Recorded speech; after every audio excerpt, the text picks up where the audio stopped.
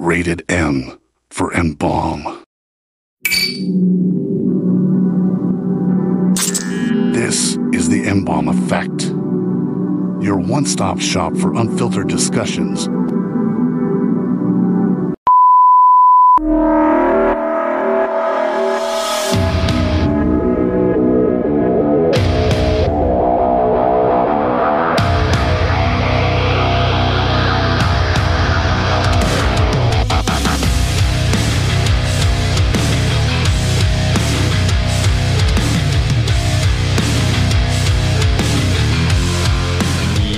Going on? Welcome to the Embalm Effect. We are here live in studio in the ROC, baby.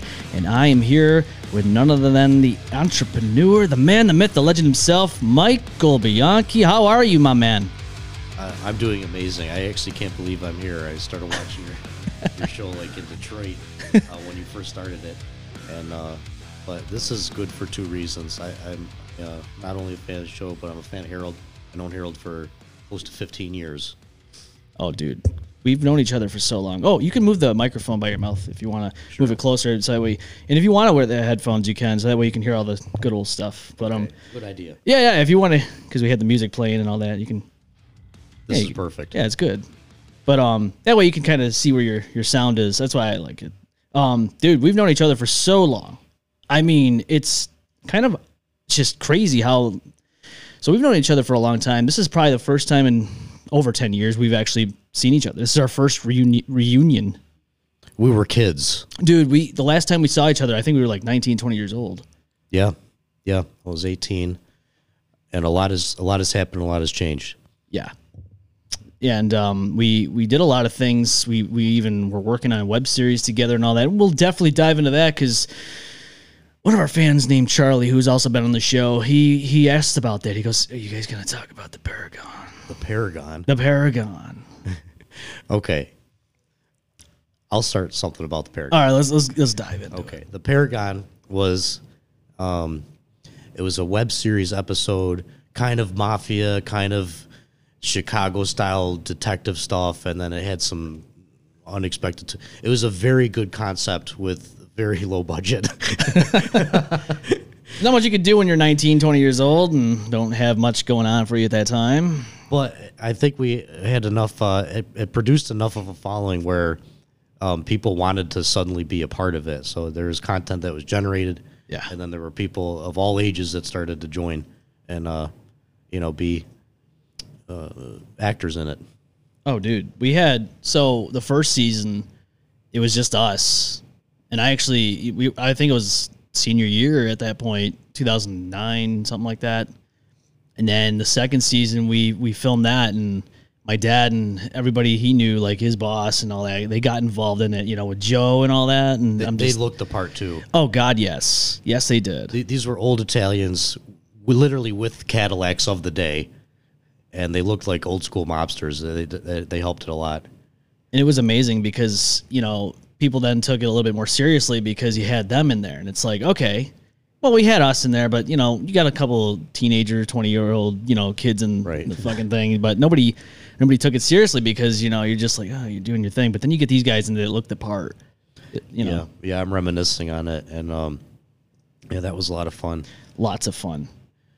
We had, I remember in the beginning, we had an actor shortage. So we made someone like a twin brother like 3 times because he had to die all 3 times. Yeah. Oh, wow. Look at these pictures. Yeah, let's get that on the screen. I want to show this to everybody because this is us, literally in 2009. 2009. This is us in 2009. That's me on the left and Mike on the right. And this is one of the first seasons. This is the first season we did of the Paragon series. And, I go back and I look at these photos and I'm like, wow. We didn't have beards. How the hell do we not have beards? We did not have beards, but we had all the swag. Look at us. All the swag. We look like gangsters. Dude, we were fucking killing it. And it's not bad, man. Because, you look at this and, we did make some good stuff. Yeah. You know what I mean? We made some cool stuff. I mean... Oh, I remember this scene. This scene that I'm about to put on the screen here was the epitome of when things went awry. This is when Mike was found out to be a cop undercover, and we had him in this dungeon-like basement I was being interrogated. I remember when we were playing with the blood. We had like blood packs. And, We did. It wasn't enough. I had to hide them in my mouth. Yeah. And the person punching me in the scene kept whispering in my ear, "Spit more blood, spit more blood." We had to take the scene a couple times.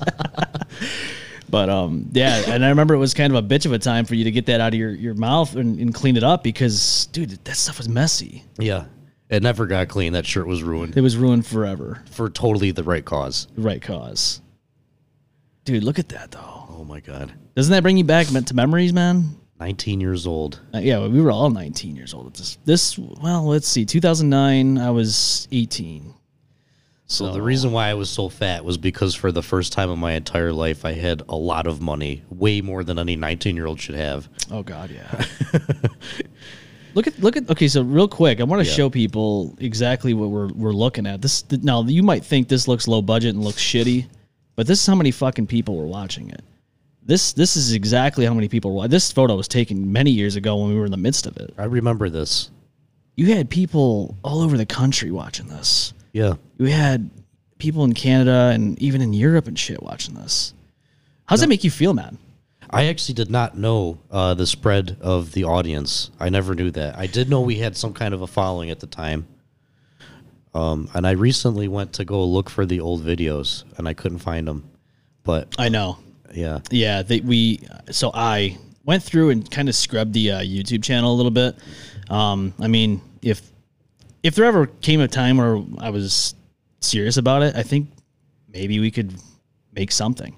I think we had something good there. I tried rebooting it, but with the crew I was working with, obviously just things didn't pan out. So there were only a few of us that had innate skill, and a lot of other people needed a lot of coaching. And good on your part for the leadership.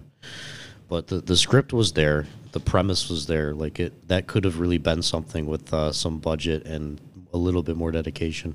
Oh yeah, obviously, you look back at it and you go, well, shit, I could do better now. The camera quality, I mean, all the gear we have now, it's astounding. Oh yeah, you can make this a full-on just movie. Absolutely. Oh, I mean, we did it with nothing. I know. We made something out of nothing back then. Yeah, which I think is actually a really good thing. I don't think a lot of people could do that now. I think a lot of people's mindset is like they're very. I've said it on the show before. They're very. They want things to happen overnight. Oh yeah. They don't want to put in the effort. Gen Z, the generation after us. Yeah. It's the first generation in history to be born not even knowing life before the internet. Yeah, it's true. It's the TikTok generation. TikTok generation. I mean, obviously, when COVID happened, it was huge. Yep. I think we jumped on the bandwagon a little too late because now it's not where it used to be. Yeah, and I think it's because we're in a weird situation now where we have too much information. The internet was a great blessing when we were growing up, but now we have so much information and access to it that it's destroying attention spans and it's devaluing knowledge, in my opinion. Big time, man. So around the time the Paragon was being filmed and all that stuff, we had a lot of stuff happen, man. And one thing that I remember that stands out to me is when you actually purchased what do you call it, a shop? Yeah, I bought my first business. To date, it is one of the most successful ones I've started, and it was a jewelry store / pawn shop. It was kind of shady. I'm not gonna lie. But yeah, I bought it from this guy named Tony because what else would his name be? Yeah, I know. All right, I meet Tony, and he looks like the fat guy from the movie Analyze This. Analyze This. He looks just like him. Just you like remember him. seeing him? No. Yeah, I do remember him. Yes. Yeah, that's who he was. He was the guy that was like, "Oh, I don't know what happened. He stabbed himself in the back 17 times and then threw himself over a bridge." That was the guy. That was the guy. And then I met Tony. He had this big black Cadillac. And I had just recently saw the movie Goodfellas at the time. I'm a teenager, very impressionable. I was like, oh my God, I want to be in the mafia. This is how I get in it. Like, I wanted that so badly. And I met Tony, and he was, I think I could speak on this now. Yeah, he was actually a mobster.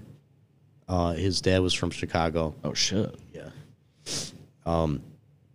Yeah, he was actually in the mob. I don't know to what caliber or degree or anything, but he taught me some things. He taught me a lot of things I learned a lot in that pawn shop about how real business works. You're not going to find stuff on YouTube about or college about how actual business works, but he taught me a lot of things. Dude, it was 15 years ago now. It was 15 years ago during a recession. Yeah. The Great Recession. The Great Recession. I remember being very upset about that time because everybody had told me up until this point, if you do good in school and you work hard, you'll get a good job. Yeah. All that ideology just died after 2008. And it made me angry. But I decided this is not going to happen to me. If I can't go get a job, I'll make one. So I started selling cars privately. I got about 10 grand together. I found this pawn shop on a business broker website, and he wanted $150,000 for it. Don't ask me how I did it. To this day, I don't really know. Maybe he just liked me. But he agreed to sell it to me for $100,000. Just one problem. I still needed 90. You needed 90. Yeah. Dude. So I actually convinced someone that I knew to sell her house, and she gave me 90 grand to go buy this place. And we went into business together. So that's how I bought the pawn shop, with $100,000 cash. Yeah, man. And I remember going with you on the tour of this place. You know, they had the glass, for the bulletproof glass all around the fucking counter and all that. Yeah. And the guy kept asking us, "Are you guys the IRS?"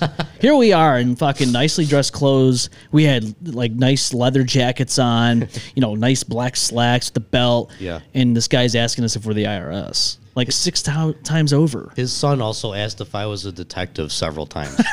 Yeah. Did you watch the Paragon? He's like, that motherfucker's a rat. I know. That's funny because that role I played was not very hard to act. No. No, it wasn't.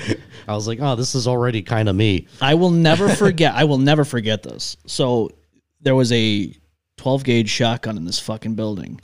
Yeah. And so one morning I wake up because there was a police officer at the door at my house, my parents' house. We opened the door and they're like asking questions because they've, I guess, watched some of the scenes, and they were like, wow. "Oh, is that real?" And I'm like, "Dude, no, it's not." Really? Oh, yeah. I didn't know that they asked you about that. Oh God, yeah, dude. They came in. I'm like, nah, none of that shit. All the stuff we use is all just because you took a video in my store. They asked you. Yeah, That's weird. yeah. We did shots in there. I remember that, but why are they asking you? It wasn't even on your property. I don't Right. understand. That's a little weird to me. Yeah. So this is 15 years ago. So you can date it all the way back to 2009, man. This I was still in high school, like a senior in high school, and this guy is asking me this shit. And I'm like, dude, everything we use is props. You know what I'm saying? Like, Yeah. and then yeah, dude. I didn't hear from him again, but it always stood out to me, like, dude. So it really reached a lot of people to the point where even the police department are watching this. And I guess it was bigger than I thought. I didn't know that. yeah, I I didn't either, to be honest with you. You know, looking back at it now, it's kind of crazy. Like, you think, oh, it's just, you know, only your friends are watching it, but then you go back to that map I showed you, and it really reached a lot of places. Yeah. We were even on I think it was like an internet soap opera site that they rated episodes each time you. Really? Oh yeah, dude. I forget what it was called, but yeah, they like rated the episode and all that shit, and yeah, it's kind of astounding. Like, how did we do? We didn't do too bad, but then of course we stopped making episodes, Yeah. so then we just went away. Wow. So we actually had critics and stuff. We did. I really didn't know that you controlled all the metrics and the management of it. So I never saw the data, but it's interesting. I'm seeing it now. I guess we had some pretty good numbers. That's good. And I really wish that things were like that now. I think it was a lot easier to get not only your point across, but your content across, because now the algorithms work against you. You know, doing this show and this podcast, it's a little bit of a struggle, man. It's a battle. I think back then YouTube was still private. It was. Yeah. Oh, I think it was. Yeah, because I think they got bought out within the first few years of them existing. It might have been 2010, and then they really hit hard on the fucking copyright thing. Yeah. If you did the right keywords and you produced content back then, you could get a pretty decent exposure. And that's what I mean. Like, I look back and I kick myself in the ass because I'm like, damn, I could have done more with it. I understand. You know? I understand. I feel the same way. I took a lot of time off from making anything, any content creation. And I kick myself in the ass every day because I'm like, dude, I wasted my 20s not doing anything except for working. Not having any hobbies, not working on any projects. But here I am now, 33 years old. Tomorrow, Wednesday. Wednesday I'll be 33. You're doing all right. I'm doing okay. You're doing better than most, actually, especially in Rochester. Well, I mean, shit, man, you moved to Detroit, Michigan for a while. I mean, so this must have been a kind of a surprise when you came back. Yeah, so you've been here the whole time. We were talking about this before the broadcast started, but Harold's been here the whole time, and people have been here watching the progression of Rochester kind of get worse, I think. There's a bigger drug problem now than there used to be. Yes. There's the police, especially in the city, they don't really care anymore. I think they're overwhelmed. I think so too, man. So there's that. But when I left and came back, I saw that change all happen at once. I didn't see a progression of it over time. It was very sudden. Very sudden. And when I moved back, I moved to the ghetto. I moved to Lisle and Plymouth. And that was, I don't live there now, but that was crack whore central. Oh my God. Yeah. And they used to smoke it on my porch. Oh man. Yeah. To be honest with you, I never had an issue there. I actually kind of liked it because I didn't have to turn my TV on. I just had to open the door and wait a second and have to be entertained. Yeah, there's always entertainment to be had around the area, man. Because there's like Instagram accounts now where they like show all kinds of weird shit happening on the streets, and you're like, oh, I know that place. I frequent that once in a while. I was coming home from work one day, and there were just a swarm of police just around the area, going through my backyard with flashlights, and they said, "Did you see a guy running through here?" And I literally just opened the door. What did I see? So I said no, and he said, "All right, good enough. Guess he got away." That was the end of it. That's all they do, man. They can't do much anymore, man. So they're just like, we're just gonna ask questions, and once we get told no or I don't know, that's it. We move on. Bada bing, bada boom. Yeah. We got some comments here. My mom's on with us. She goes, I flew today. Hey, Mike. Oh my God. Yeah, my mom can't believe you're here, man. He's here in the flesh. Mike is here in the flesh. Annalise says, hey, Ambom and Michael. Hello, everyone. She says, Rochester is amazing, and I have met so many amazing people from Rochester. A lot of people are really amazing here in the ROC. I'll be honest with you. There's a lot of good stuff here, a lot of good talent, music, artistic, businesses, podcast-wise, and sensitive culture. Go check it out. Joaquin was with us Saturday night, and he just was commenting on here. He says, nowadays, it's consistency and dedication that will get you seen and a lot of patience. He's not wrong, man. That's correct. He's not wrong. We talked about that when he was here on Saturday, and it's like, a lot of people quit, man. A lot of people give up. I don't want to give the wrong impression. I'm criticizing Rochester right now because I'm about to talk about the good things about it, and I just wanted to get that out of the way. Rochester, Buffalo, here's what they do better than Detroit. They do 2, maybe 3 things mainly better than Detroit, I could say. Number 1, the food. This is a foodie paradise. Nobody does pizza like New York. Rochester and Buffalo do it pretty well. And they're all mom and pop shops. So the recipe is preserved. It's better. It's not like a national chain. There's more education here. I think we have some of the best schools in the nation. RIT, U of R. People come here from all over the world to go here. So those are the 2 main things for sure. And honestly, although there is a crime and drug problem, it's not nearly as bad as Detroit. No. I mean, I've heard stories. I've never been to Detroit, but dude, I know we have our issues here.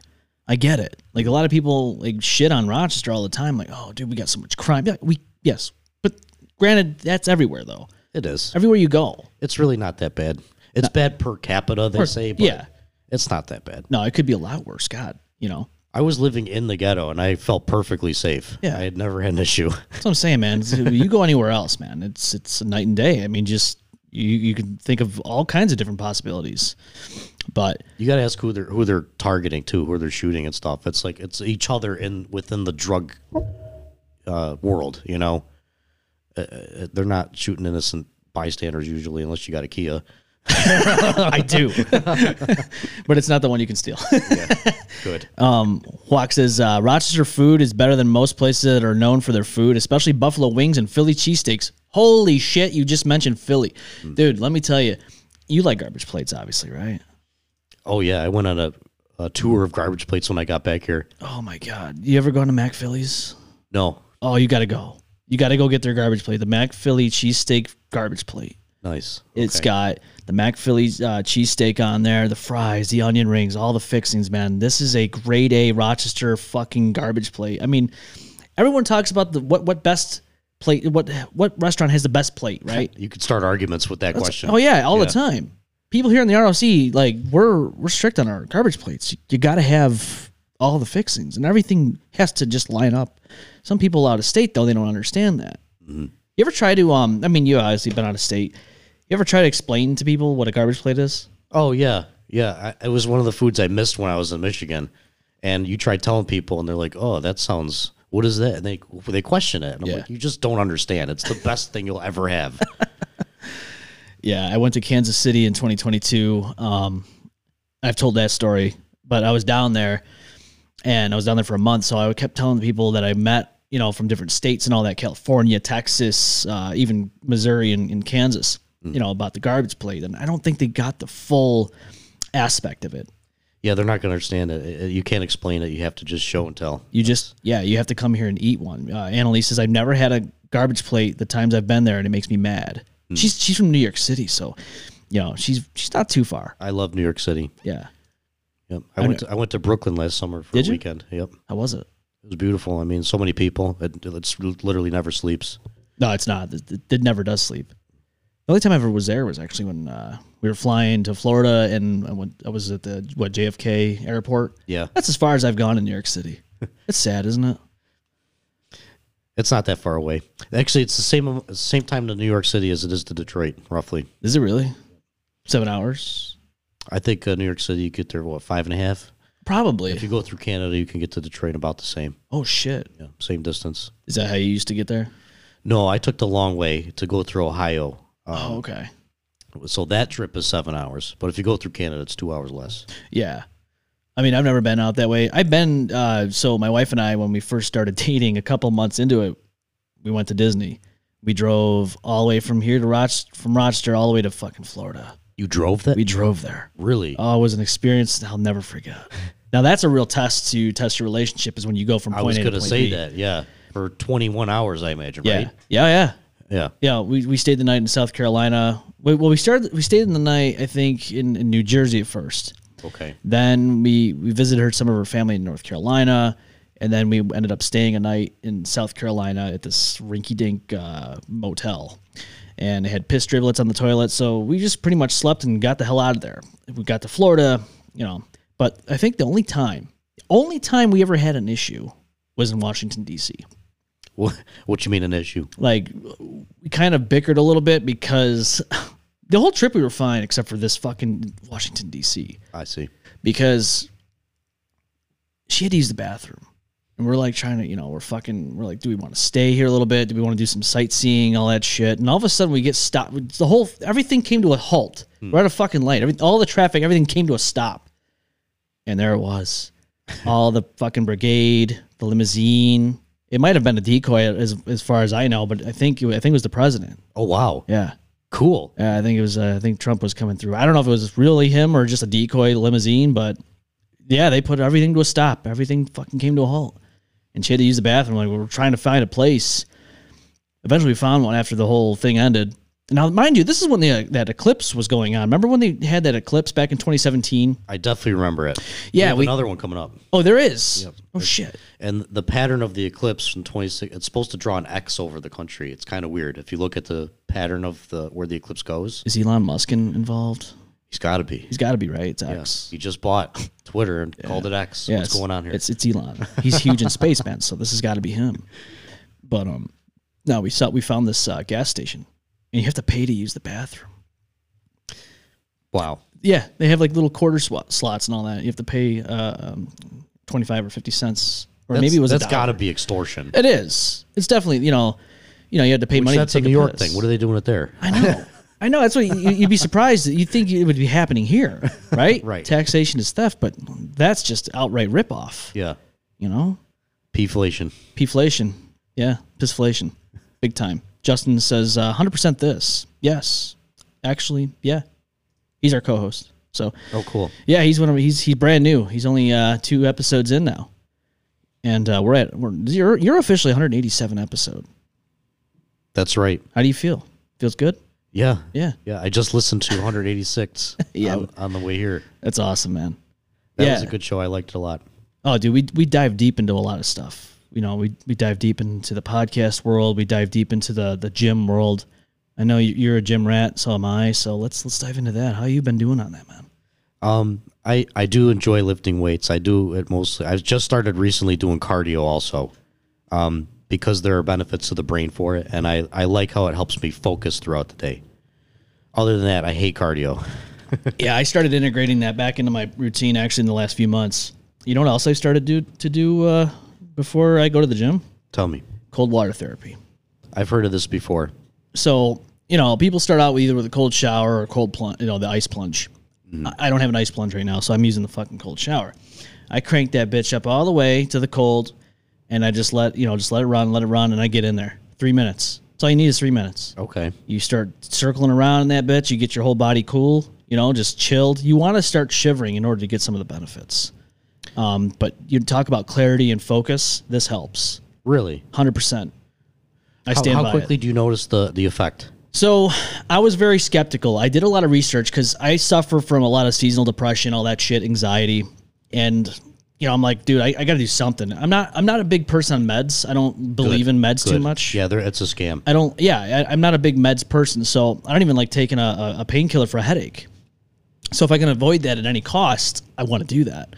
Good. So I looked up to the benefits and all this stuff. I'm like, okay, well, I don't have an ice plunge. I don't have any of that stuff. So let's do the cold shower. So I started doing that first thing in the morning. You know, I wake up like 5 in the morning. I get in that cold shower, man. It's not easy. You're doing the Sigma male stuff. Oh, God, dude, it's crazy. So the first time I went in that bitch, I only lasted like a minute and 20 seconds. The first time? That's pretty good. Yeah, I mean, I tried, dude. In your mind, you're just like, why the fuck am I doing this? Yeah. Your body wants to get out of that bitch as soon as possible, right? Right. But, you know, over time, you start warming up, you know, not warming up, but like you get used to the cold. You know what I mean? So yeah, over time, I've gotten up to now 3 minutes. 3 minutes is not bad.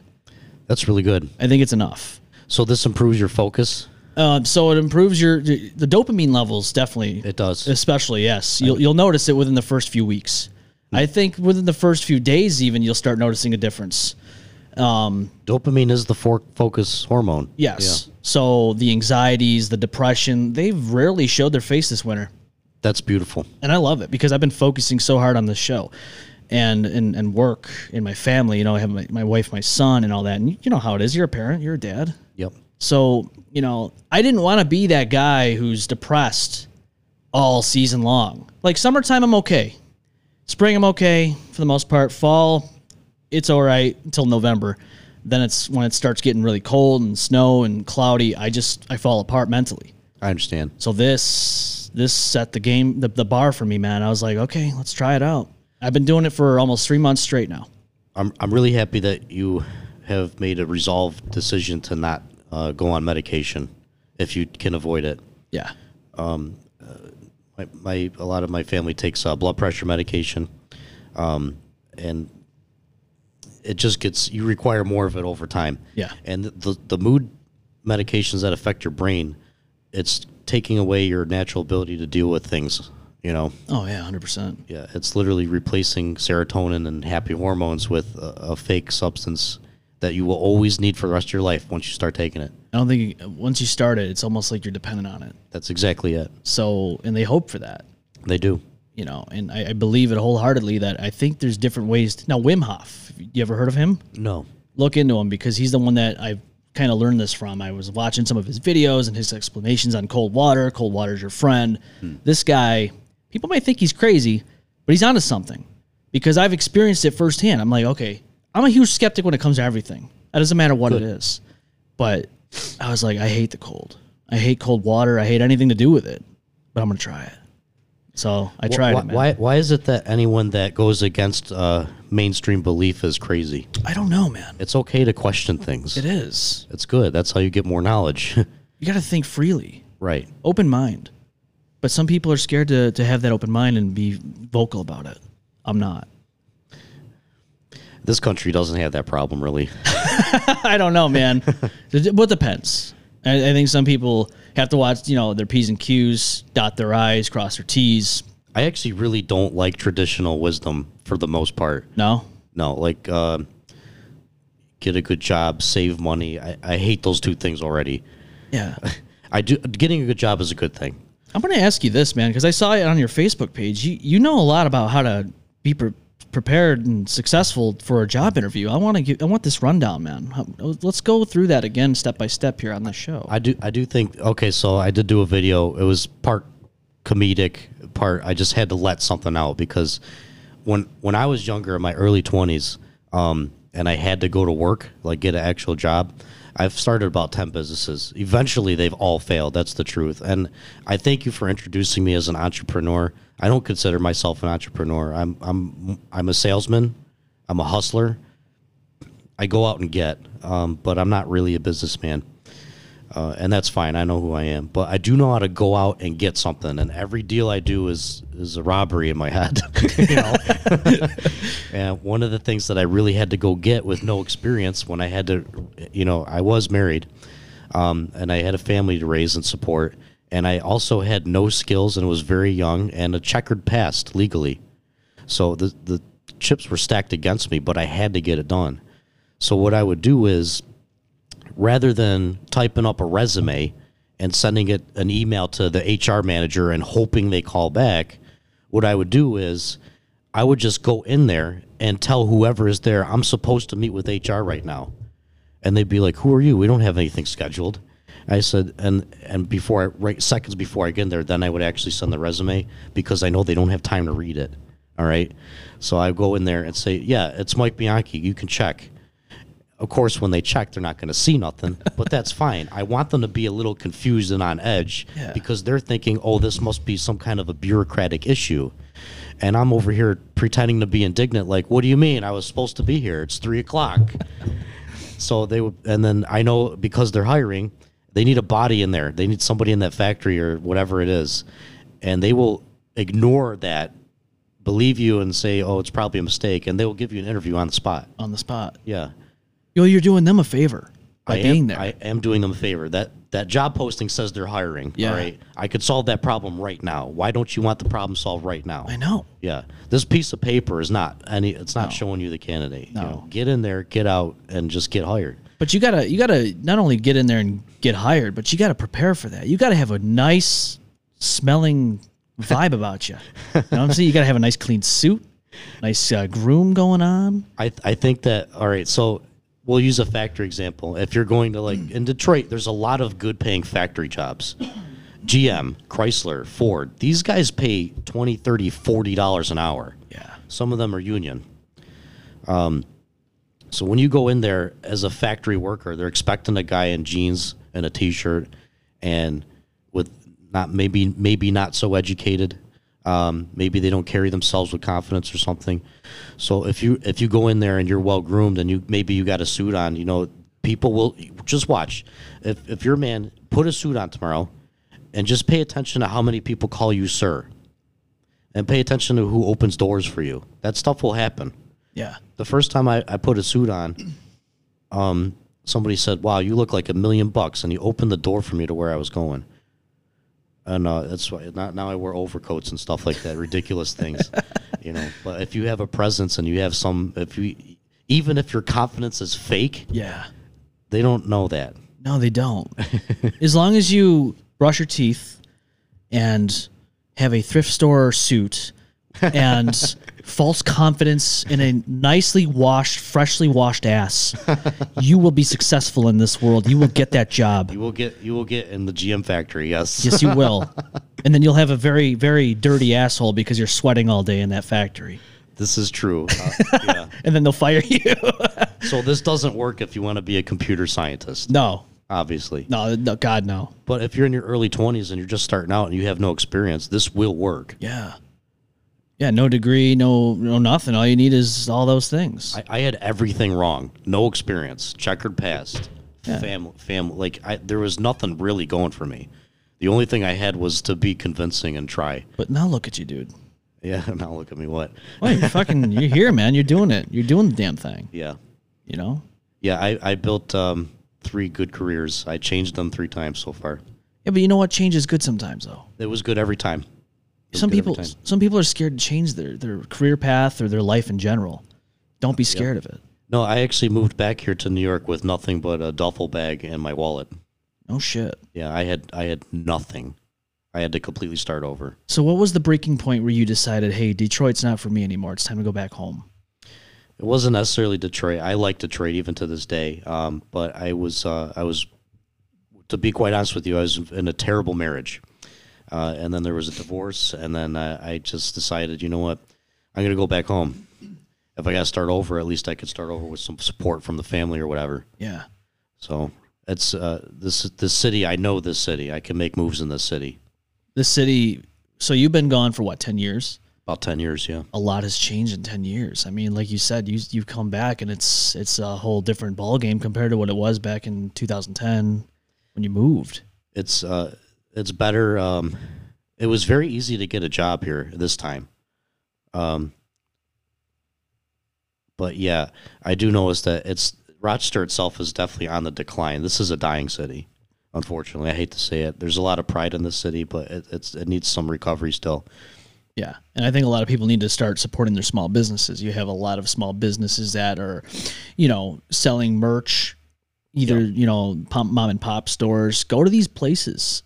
Support your local scene. I'm not just talking about going to shows. I'm not talking about going out to this restaurant or buying this hot sauce. I'm talking about every single business here in the ROC or surrounding areas. You should support them. Yeah, sure, you can go and shop at Target or Walmart and whatnot, but at the end of the day, what you're we saw it here in town with Hagedorn's. They literally just closed their doors last summer. Sad as hell, man.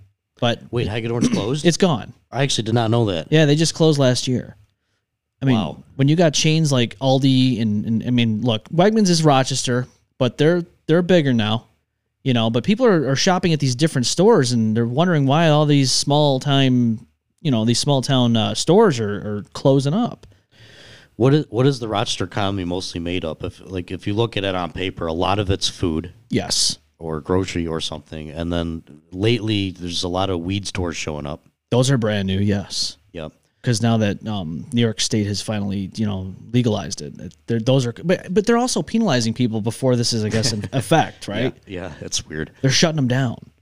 They're like, oh yeah, it's legal, but on our dime, when we say it's legal, it's legal. It's not legal enough. Look, man, I'm not somebody who smokes, but I get it. You know what I mean? I think that aspect would help this city a little bit more. Sure. The business wise, economically. And maybe some people just need to take a toke and just kind of chill the fuck out. But, yep. We have good medical and education industries, too. Those things are good. And the big three are still here. You still have Xerox, Kodak, and Bausch & Lomb. They're still hiring. But none of them are nearly as big as they used to be. Not anywhere near it. I don't know what would bring it back. I really don't at this point. Now, Buffalo got the billions of dollars of grant money federally. Yeah. So that was good for them. And if you've been to Buffalo recently, it's a bigger and better, brighter city. It is. And they have a football team. They have a football team. The Bills, man. Yeah, that's going to keep them going forever. Rochester doesn't have a football team. We don't have a football team. So if we ever did end up getting a football team, which I don't think will ever happen, but if we ever did, do you think that would be something that would bring more business and better economy here in this city? Or would That's a great question. Yeah. Why wouldn't it? Yeah. Yeah, why wouldn't it? Buffalo Bills are rooted for in Detroit, because how can you root for the Lions? Hey, this year they were doing good, man. They did this year only. Okay, the year I left, they do good. Oh, man. No, I'm going to be honest with you, man. If the Bills, if they would have beaten Kansas City, I don't know. What do you think, man? Do you watch football at all? I don't really watch football, to be honest with you. I can talk about it conversationally, but I wouldn't be able to keep up. Yeah, just a lot of people are like, oh, it was rigged because, Kansas City fucking won the Super Bowl at the last few seconds and all that stuff. I don't know. We talked about that on the show on Saturday. I don't know. I could see why it would be rigged in a business aspect, Sure. But at the end of the day, is it really, though? Well, back in the day, certain factions used to fix boxing matches all the time. I don't see why it's not being done today just at a corporate level and being called something else. Yeah. Corporate America is now the new mafia, so. Yeah. It really is. What is the difference? There is none. I never thought so either. There was a line in the movie called Departed. You ever saw The Departed? No. It was Jack Nicholson, and he was talking to his protege, and he said, "You could be cops or robbers, but when you're staring down the barrel of a loaded gun, what's the difference?" It's true. Yeah, It's true. I like that. Yeah. Primal Nation says the county needs to know how to use their money on investing projects to flourish Rochester again. Okay, good point. So we need government intervention. I don't know, though. I think the government's the reason why a lot of this is going downhill. I think generally for the best interest of the people is to have less government. Yeah, me too. But when you have more government and things are left-leaning, I really don't want to get into politics. I don't either. Not interested whatsoever. It's one of those things I hate, man, because it never goes anywhere. I'll just say this. You can find money where there's a lot of regulations. Yeah. All right. So, like, if they're okay, I'll give you a good example that I really shouldn't. You shouldn't. All right. New York State has a very high excise tax for cigarettes and alcohol. All right.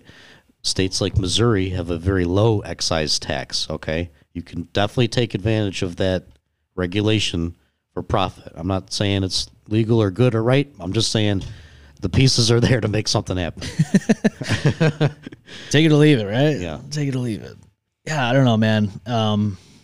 It's tough. A lot of people are struggling right now. It's a real struggle. With that struggle, comes the crime, and with the crime comes more problems. Definitely. Yeah, people got to feed families.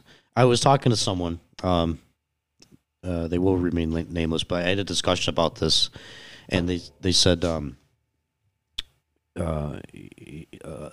ghetto is made out of excuses, and it was a good point. But I don't know if that's totally true. I think that there is a serious lack of opportunity. There's not a child that's born that says, "Oh, I really want to grow up and be a drug dealer."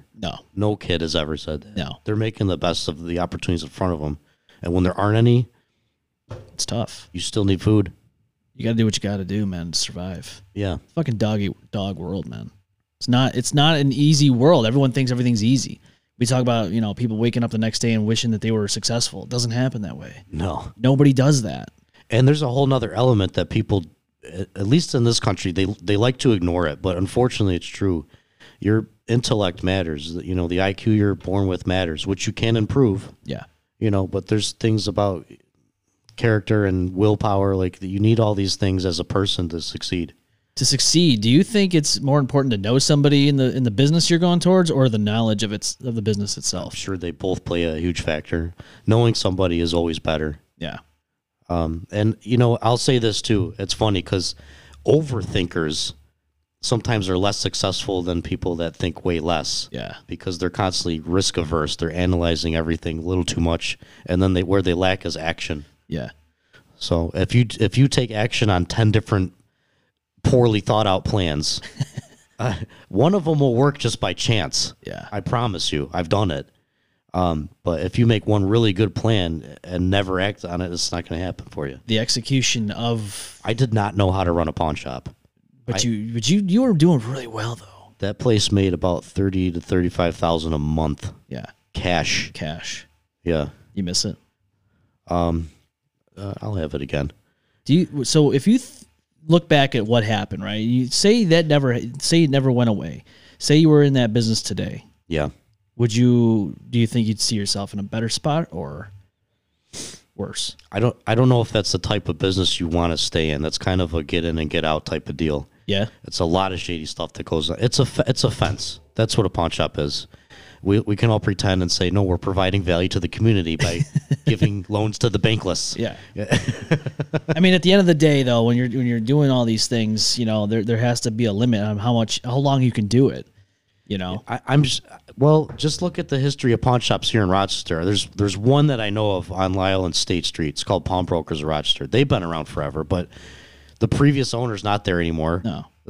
So many of these places burned down very mysteriously, but they had lots of insurance. Yeah. Okay. To do the math there, it's a hustler's business. It is. And the type of people that used to call, you want some pawn shop stories? I got some gems here. Let's do it. Let's go, man. Let's fucking do it. All right, I'll tell you. This is a funny one. So this white woman comes in. Okay, she's a white woman. All right, and she's got this big gold Jesus piece chain. All right, so I'm looking at this little white girl, And I'm putting two and two together, and I'm kind of thinking, she didn't buy that. All right, this is her boyfriend's. And she wants to pawn it, and she has no idea what it is. So I put the thing on the scale. This thing is like 18 karat gold, all right? It weighs, the value of it's about $2,000, okay? Jesus. So I ask her, what do you want for this? And she goes, I don't know, $100?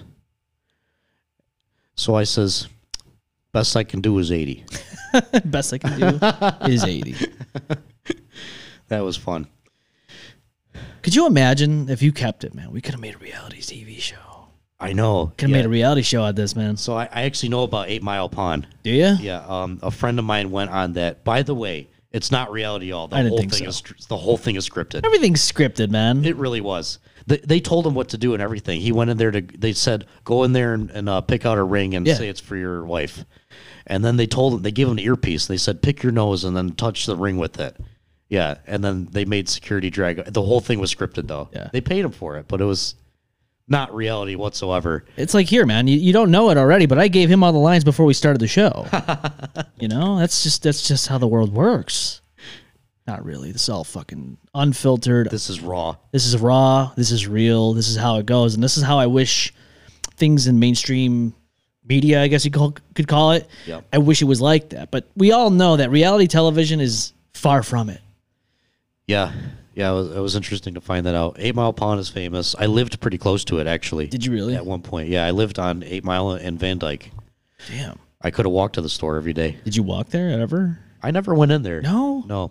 10 years you lived there and you didn't go? The pawn shop, yeah, I know. The pawn shop business in Michigan it's not as good here as it is here. Here it's really good. I know, especially in ER. Well, the ER? Dude, East Rochester, man, that's like a prime spot, isn't it? I'm sure it is. The primary reason is because it's easier to make it in Michigan in general. They still have a very strong middle class. Yeah. Your middle class there is pulling in 70, 80 grand a year. Yeah. No problem. Yeah. It's they're not doing bad. Here, the average salary in Rochester is $32,000. As one person. Yeah. Ouch. And I don't remember exactly, but more than 20% of people that live here are under the poverty line or extremely poor. Yeah. It's really bad. So pawn shops do well here. They do. Yeah. And hopefully one day they'll be a little bit better than that. Things will be a little bit on the up and up. Yeah. I don't know though, because it all depends on like everything that comes into play. You see how things have turned for the worse. Will we ever see it go for the better? I don't know. We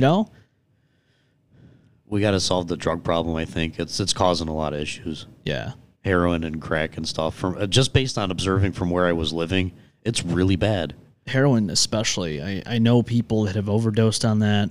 Obviously, coke is another thing that has taken a lot of lives. It's very sad, man. And I think that people don't take it as seriously as they should. I think everybody in this city knows at least one or two people that have died from a drug overdose. Somebody I've been friends with for years just told me of a heroin overdose death yesterday. Really? Yeah. Jesus. So it's happening to people that we know and that are close to us. Yeah. Fentanyl is one of the hugest things right now. It's sad. Anything can be laced with it. Yeah. I don't know. You just can't trust it. You can't trust your drugs like you used to, I guess. No. Well, it's like, you see these videos. Now, I don't know how much is true on this stuff, but like these cops, they have these reactions when they basically touch the substance with their hands. I don't know if you believe it. Did you ever see that? No. Yeah, they're always like, overdosing, I guess. I don't know, when they touch fentanyl with their hands. And I don't know, man. Do you think that... I don't know if the substance itself could soak through your skin that fast and give you that much of a reaction. I don't know. A lot of that fentanyl I heard was coming through China, like for malicious reasons. Jesus Christ. Yeah. So they're putting it in here specifically. China's war against us is economic. Yeah. They can't get us militarily. And I heard a lot of drugs are coming from China, fentanyl. Same with Mexico, but China has it out for us. Yeah. Well, I mean, we're in dire straits with the debt, man. Trillions of dollars. Kinda. Yeah. Yeah. I mean, think about that, though. If somebody owed you all that money, wouldn't you be pissed at them? Yeah. The only thing that's kept us going is we're still America. Like, Yeah. oh, we owe you money. Come and get it. America, fuck yeah. Yeah, that's us, man. We're still the number one military. Still number one. Not necessarily by numbers. China did outpace us there. Probably. But geographically, technology, we're by far number one still. Yeah, technology, I mean, just in general has just skyrocketed. I mean, look at all the things that we have now. And I'm not even talking about medically and all that stuff. I'm talking just in general. Artificial intelligence just ripping through our society in a different light than we ever thought it would ever come about before. I mean, look, we watched all those movies, I, Robot, we all know the ending here, man. Yes. We know the end game. AI is going to turn their ass against us. I don't know if that's an agenda that's actually been going forth or not. Like, have they been telling this for the movie? I'm not a conspiracy guy, but No? I'm not. But I think about these things like, okay, there were a lot of Terminator episodes. Yeah, there was. Arnold starred in a lot of them. Yeah. And he was in the government at one point. I don't know who it was. I forget which guest it was, but they were telling me that they have to tell you as a society, they have to tell you what they're going to be doing. So what they do is throughout movies and stuff, they kind of drop subtle hints in here. I've heard that too. Yeah, you have? I have. That's a conspiracy theory out there that they do this on purpose. Like, obviously iRobot and all that stuff. We already know artificial intelligence is the bad guy. But like, I don't think it's the bad guy. you don't think so? Nope, not at all. In real world or the movie? In real world. I mean, not yet. Not yet, but I guess. But I mean, what can it do? The core of I know some programming.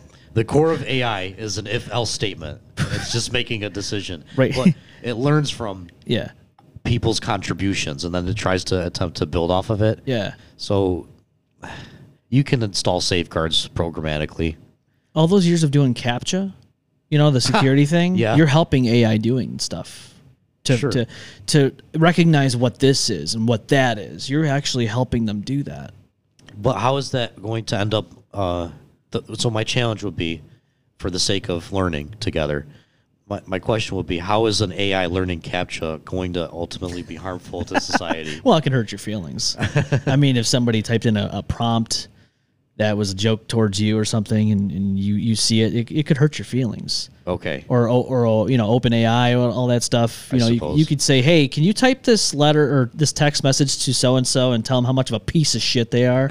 Then yeah, they'll definitely hurt you. I don't know. Right now, no.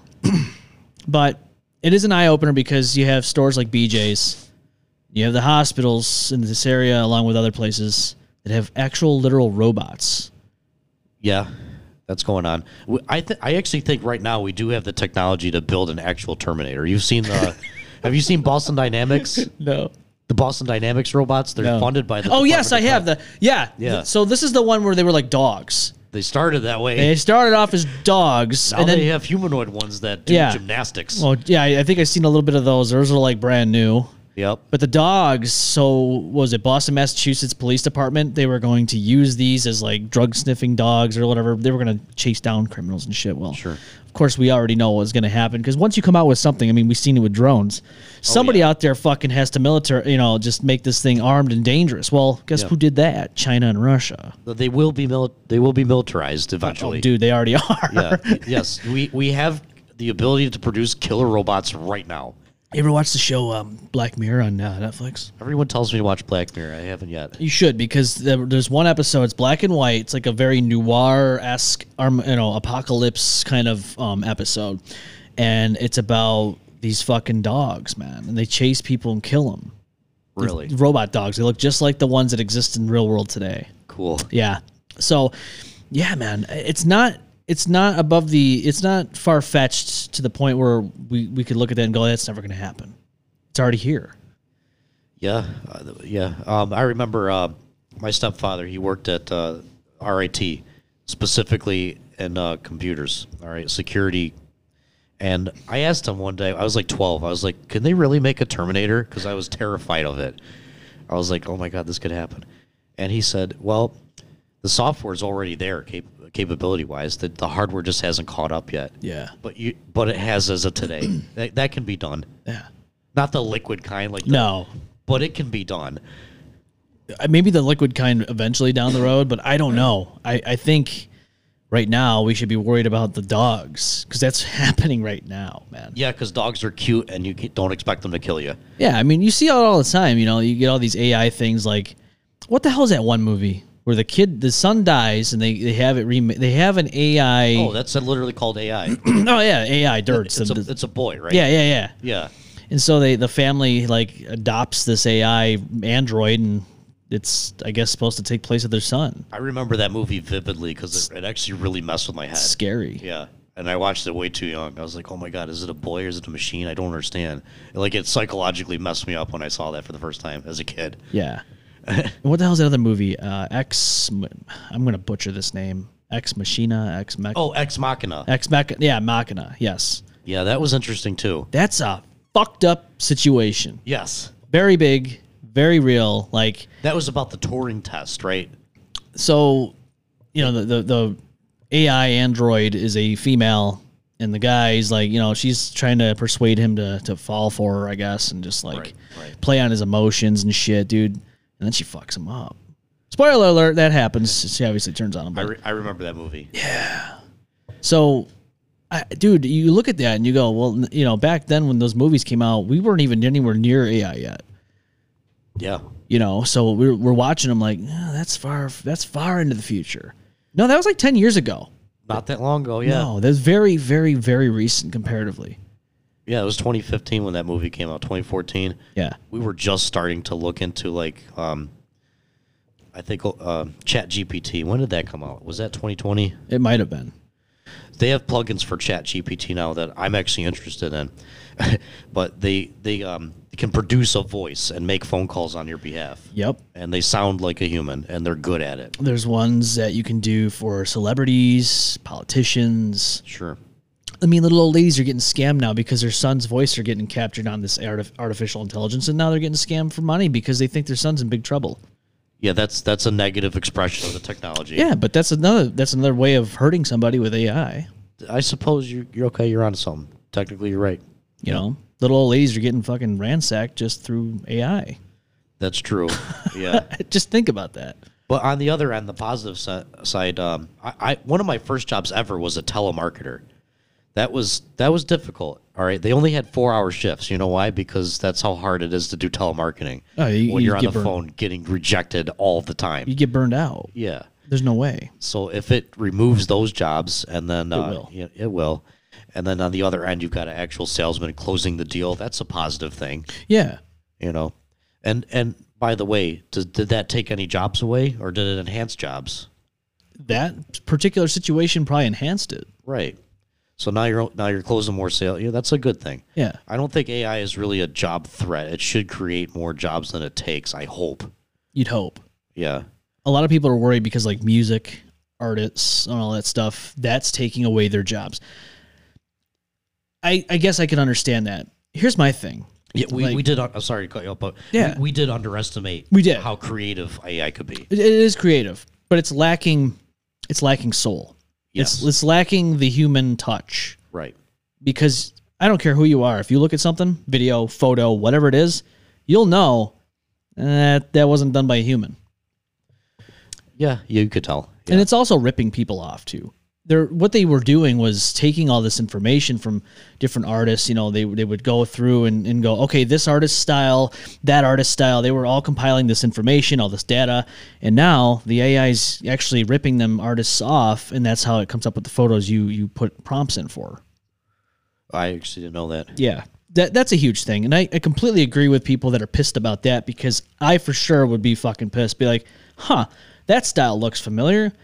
You know, it's like if you do an artificial intelligence version of a podcast, say one like this one, and you could tell like it's different person. It might be a female instead of a guy. You know, it might be a woman instead of me. And, you know, it just things look dissimilar. You know, the colors, the designs of the logos and shit, very similar. But wouldn't you be pissed off? I know I would be. Like, yo, they ripped me off. I didn't think of that. Yeah, because there's enough organic content out right now where AI could probably copy and make better content. Yeah, based on what's here. Yeah, certainly not better than the M-bomb effect. You'd hope not. But yeah, you're right. Yeah. So did that take a job, or that took a whole industry? It took a whole industry. That's what I'm saying. Like those type of things, that's where it hurts people. Like, yeah, you can go to McDonald's. I mean, but who's really losing out when you go to McDonald's? I mean, you're losing the minimum wage job, right? You can go out and get a better job than that. But here's the thing I worry about too, and I see it because I used to be I'm still kind of in this industry where trucks and delivery vans and all that shit. What if that gets taken out by AI? So yeah, there's a current company right now that's planning to remove truck drivers and make them all AI within the next like 5 years. Yeah, that's scary. Which I have a CDL. All right, I'm actually currently pursuing the A-class CDL right now. Oh shit, you're going full-fledged. Yeah. Oh yeah, owner operator trucking. By the way, huge money in it. Dude. It's an underestimated industry. Couple $100,000 a year you can be doing. Yeah. But yeah, they could take that whole industry to computers, and why wouldn't they? It's cheaper. They don't have to pay someone $200,000 a year. Right. It won't have any accidents. I mean, there's a net win for everybody. Don't you think it's slave labor though? They have artificial intelligence now. You have an AI, which is supposed to be a somewhat intelligent life form to a degree, and you're making them work for free. Yeah, but it's all right. No soul. As of right now, right? Okay, so interesting. And we have to be careful about this. But when you have free labor at your disposal, you have an economic boom that follows it. So the last time this happened was through energy. So 1 gallon of gasoline that costs us $3 is the equivalent of 4,000 man-hours of labor, and we had an explosion of the economy boomed because of that. Yeah. Will the same thing happen when AI is our new free labor? That's how I see it. So are we going to come to a point where people are going to feel bad for AI? Because eventually AI is going to have emotions to a degree. Yeah. People are going to say, is this, humanitarian, you know what I'm saying? Like the human aspect. I wonder who will have that concern. I don't know. Because I just know intuitively that it's only mimicking emotions. I know this. Right now.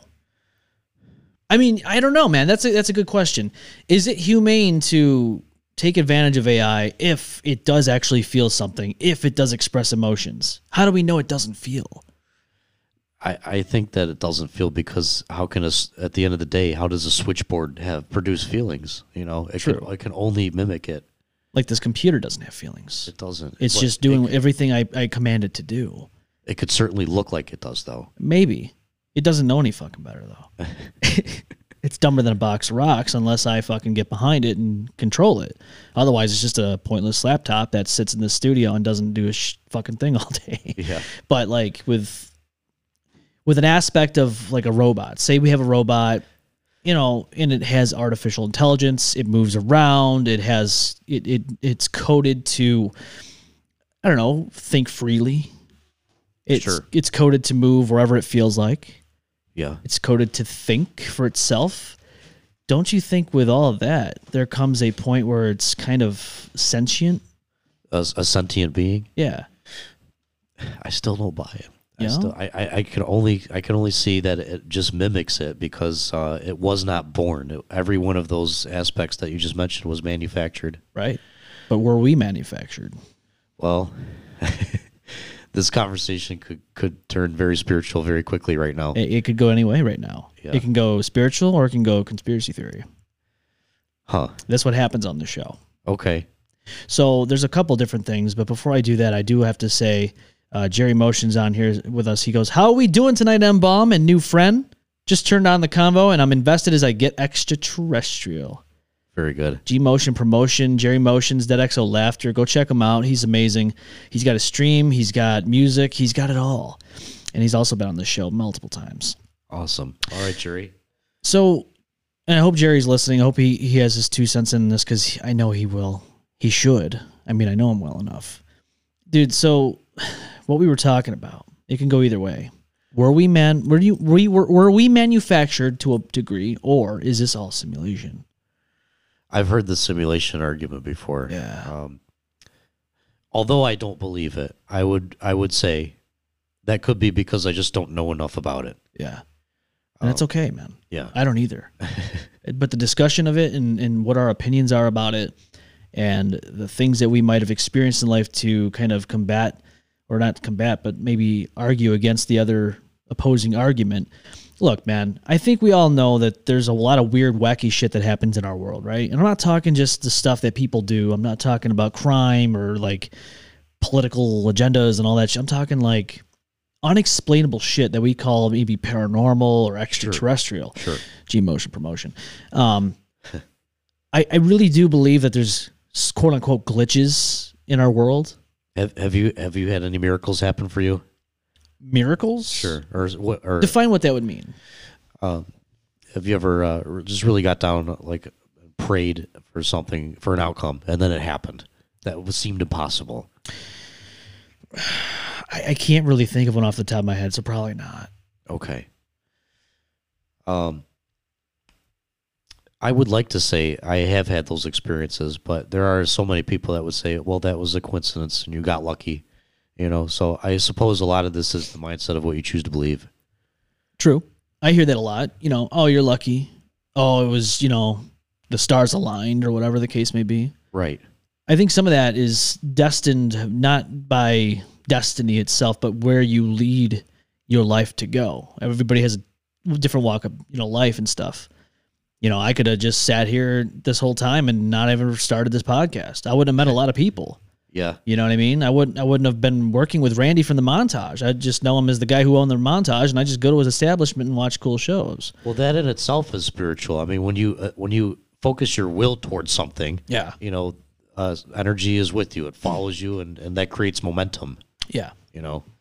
One thing that always stood out to me as a kid into adulthood is dreams. Because I like this. Yeah, I want to go here because I will remember specifically different dreams I had, and even if it's like the most simplest shit, it's not what do you call it? It's basically a dream that you have and you live it down the road. That's a premonition, right? A premonition, sure. Or but in a dream. Like the butterfly effect. Okay. Almost, it's kind of like it, but how does that happen? I believe God or intuition, whatever you want to call it, does speak to me through dreams. It's happened to me. That what you just described has happened to me a lot of times. I've had a dream several months ago where I won the lottery. All right, and I didn't win the actual lottery, but something in my life happened that I never thought I would have. Yeah, there's something to dreams. There really is. I will never forget this one in particular. So I had this dream. Probably 2010, 2011, something like that.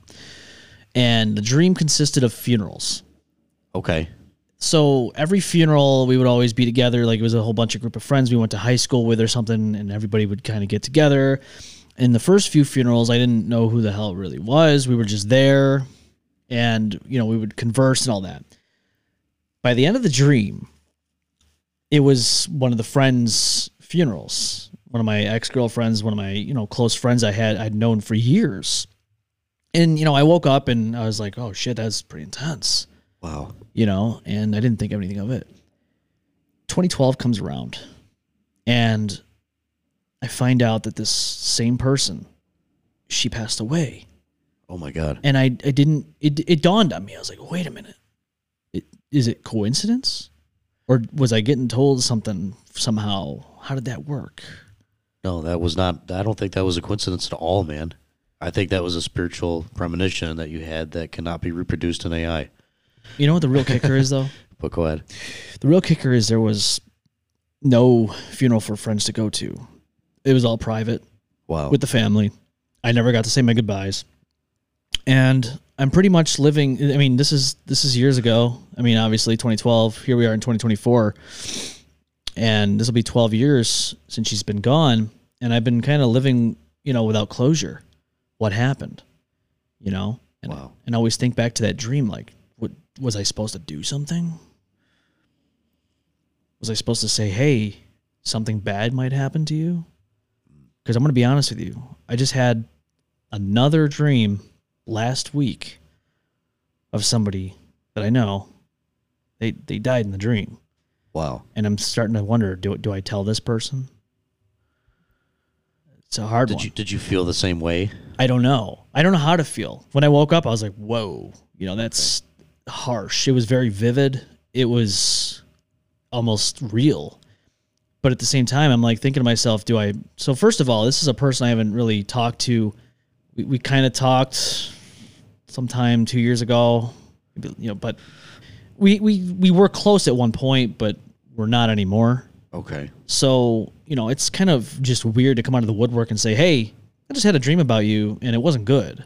Not for nothing, but you have leadership qualities. It's no secret why you would have dreams like this and be trusted with that kind of knowledge. It might be a good idea to is that person religious? No. Okay. So when people in my church have had these kinds of dreams before, they start praying, they intercede in that way. But this is a path I think you got to explore, man. So, I'm into the paranormal stuff. I know you're probably not. But I was told by somebody that I had, I'm able to pick up on different things and all that. And I don't know if it's true, man. I'm very skeptical on things. I've experienced a lot of crazy nonsense, I guess you could call it, that I can't explain. That's why I go out seeking this stuff, because I want proof. You tell people, hey, I experienced this. They look at you and go, yeah, right. Fucking bullshit. And I'm looking at myself like, no, it's not bullshit. It's not bullshit. It's what I'm saying. But the thing is, though, is when you have these dreams and something like that comes true, whether people want to believe it or not, I know it's real. I know it's true because I experienced it. I witnessed it. Sure. So when you have these dreams again of somebody else, and it's not often, but what do you do with that information? My cousin deals with the paranormal. Does he? She. Oh, she? Yeah. Is this one I know? I don't know. Her name is Michelle. Okay. Yeah, they and my sister is an exorcist. No shit. Yeah. That's crazy, man. What are your thoughts on it? I believe the paranormal. I think we might. The church does a bad job because they will say, "Oh no, there's no ghosts, but there's demons." Well, whatever. I hear that. It's the same thing. You're using different terms.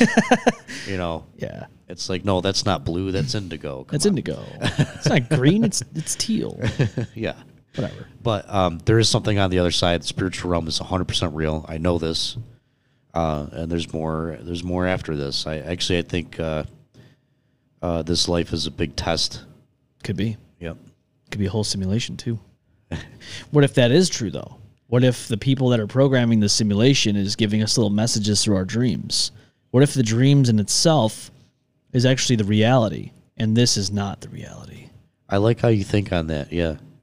So by what you're saying, the dream is a taste of the other side. Yes. And that's really what's going on. That's really what's going on. Yeah, I could see that being true. It's almost like the curtains being lifted. It's supported in the Bible, by the way. Is it really? That theory, sure. I'm trying to think, because I did listen to it front to back, cover to cover. Yep. There's a lot of things to ingest with that whole. It's not a book. It's a compilation of books. That's true. You know what I mean? It's and I do question a lot the books that were taken out, because some people decided to take some books out of it. See, that's the one problem with me and in just ingesting all that, is I know that the human touch has maybe corrupted a bit. Oh, definitely. How about a simple fact? The languages that they spoke back then when the Bible was put on stone was not English. In fact, the languages that they spoke had more letters than our language. Oh, 100%. So there's things that are missing, sure. Yeah. Oh, I wholeheartedly believe that, because when you look at the things that they did, I mean, you have people that live to be 100 and something years old. They're having kids. They're popping kids out at 90, 80 years old in the book. Yeah. You know what I'm saying? Well, they didn't have GMOs then. No, they didn't have GMOs and all that didn't exist back then. And if it did, well, geez.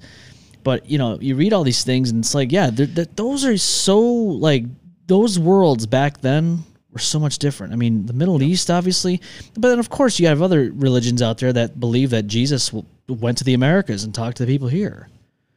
That's right. I think the Mormons believe that. They do. Yep. They do.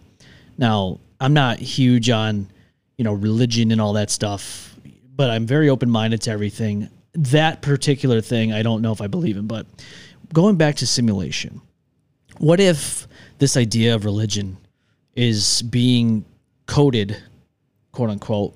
You ever notice that a lot of the religions have a lot of the same messages all across the board? I recently started reading some Eastern one, and I just wanted to confirm your point here. Yeah. When I was reading these scriptures from this Indian book, they were saying almost the same stuff that was in the Bible. They were just calling the name of their God different. Yeah. It's like Allah. Sure. Right? It's basically the same God that the Christianity worships. They both said the same thing. All right. Yeah. So the Western Bible says there is no name above Jesus. True. Okay. The Eastern one says there is no name above theirs. That's true. That's what it they states. both say that. Okay. Well, which do you believe? So is it just by chance you grew up in the right culture? That can't be fair. I know. And then you look at like the mythology of the Vikings and all that. Sure. Granted, obviously a lot different, but again, there's some similarities to an extent. I mean, they believed in sacrifices and all that. I don't think Christians are out sacrificing things, but they do sacrifice, but certainly not like that. They sacrifice I was baptized a Catholic, so I know this. Lent, right? They sacrifice things that they love. Like that's why they eat fish on Fridays, because any other meat, that's what they're sacrificing. You can't eat that. Sure. Absolutely. And so again, there's another example of some type of similarity. It might not be, sacrificing a goat and drinking its blood, whatever the case may be. Right. But it's obviously something that you're doing to appease your deity. Yeah. Yeah. Well, we do know this. If we wanted to tie every religion, probably except Satanism. Yeah. They all say, love God with all your heart and love each other and treat others how you want to be treated. If you do those three primary things, probably good. Yeah. And then work it out yourself through this life, the rest. Oh, yeah. Got some comments here. I like this. Jerry says, these conversations need to be discussed beforehand so that they don't get overlooked. Wow. How does a switchboard have feelings? Well, I mean, I don't know. We didn't plan for that. We didn't plan for that. Jerry also says, I hear the Judgment Day music playing in the background. Well, I don't hear any of that, but Justin says, I truly feel that our dreams are a representation of our inner battle selves. Yeah, no, you go and read a dream book, it's very apparent that there's some type of messages that go along with these that correlate with the dreams you have. I don't know if I wholeheartedly believe every dream I have is in that book, but, just obviously something to it. Jerry says, I really enjoy this. I have you on the big screen listening to this amazing conversation. Dude, thank you so much for the support. It's very appreciated. Anyone that's out there listening and watching, I hope you're all thinking about the stuff that we're talking about because, we are on this show. We're joking around. Most of the time we're, making jokes, trying to make you laugh, but we also want to make you think too. And this is one of those conversations that we're going to have on this show because we need to get down to the nitty gritty of what this life is and what we're all about. Yeah, we didn't plan to come here, by the way. I think our plan was to discuss the differences between Detroit and Rochester. Oh, God. That's what ends up happening. Better. No, this is what ends up happening on the show. We're going to discuss that stuff. But then we lead into this stuff. Yeah. So I love the simulation theory, man, because I don't know if I believe in it. Someone I knew that we went to school with, we talked about it so many times. I wanted to have him on this show so bad, but it never lined up, especially with COVID. Do you remember Matt Haas? Yes. So him and I used to talk about all this shit all the time. We'd always, we went out to sushi one time. We're talking wrestling. We're talking all this other stuff. And then we got into this. We got into the simulation theory. We got into all these different conspiracy theories. I'm like, dude. And I go, this is before I even had the podcast. I go, I wish we had something where we can just get that out there and just talk about it. And he's like, yeah, So when I started the podcast, there was one person I wanted to have on the show is Matt Haas. And COVID time happened. I'm like, all right, well, we'll get together, dude. I was like, we'll hang out. Well, unfortunately, he passed away during August of 2020. Really? So, it never happened, never came to fruition. So, I wish I would have had him here sitting with us talking about this stuff because I guarantee he'd be all about it. But here's the thing. He knows now exactly what this life had to offer. That's true. He knows now whether it's simulation or not. Have you ever studied near-death experiences? Sort of. I mean, there's a couple of videos I watched. One particularly, and there's obviously TV shows and all that, but I mean, I'm talking like internet stuff where people are being raw and unfiltered. Yep. And this one guy said that he used to be afraid to die and he came close to death to the point where it felt good. It's obviously the same thing that you used to hear. You know, you see family again, you get all the good feelings, the overabundance of love and all that. Yeah. And now he says that he's not afraid to die and that he actually looks forward to it when that day comes, but he's going to live his life to the fullest now. That's beautiful. It is. I think if you have that inner peace, you don't have fear anymore. True. And you can really pursue your purpose Yeah. without any compunction. Yeah.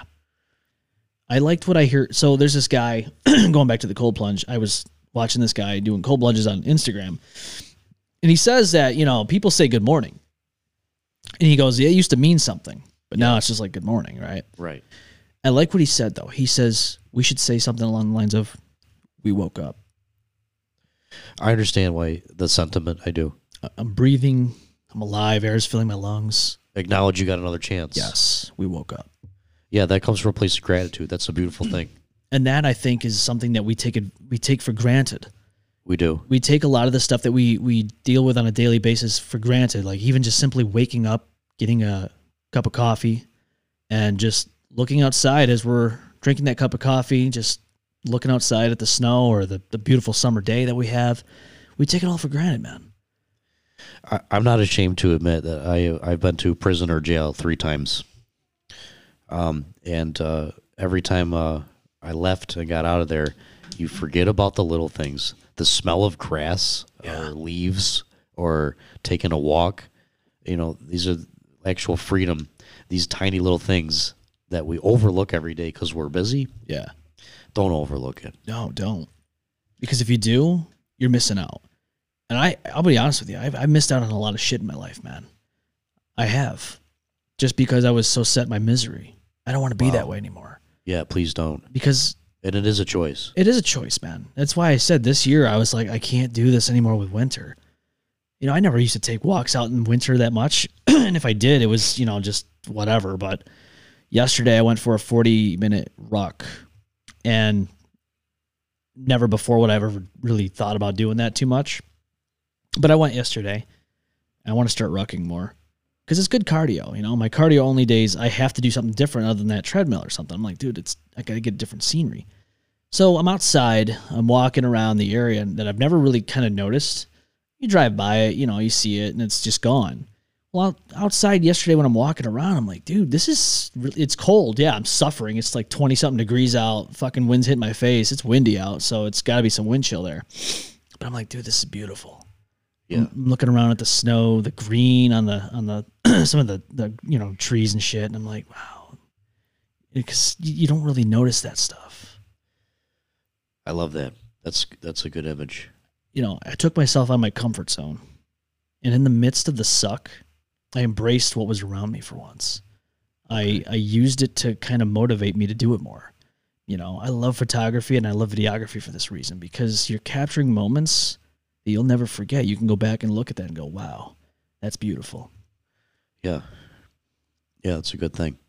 And, you know, I know that a lot of people take things for granted. We get so busy in life, whether it be a job or projects like this that we're working on, or you're in a band or you're in multiple different projects, and you oversee the stuff that's happening. You know, people don't even see their kids grow up most of the time because they're out working all the time. Absolutely. You know, and it's like, I don't want to be that father.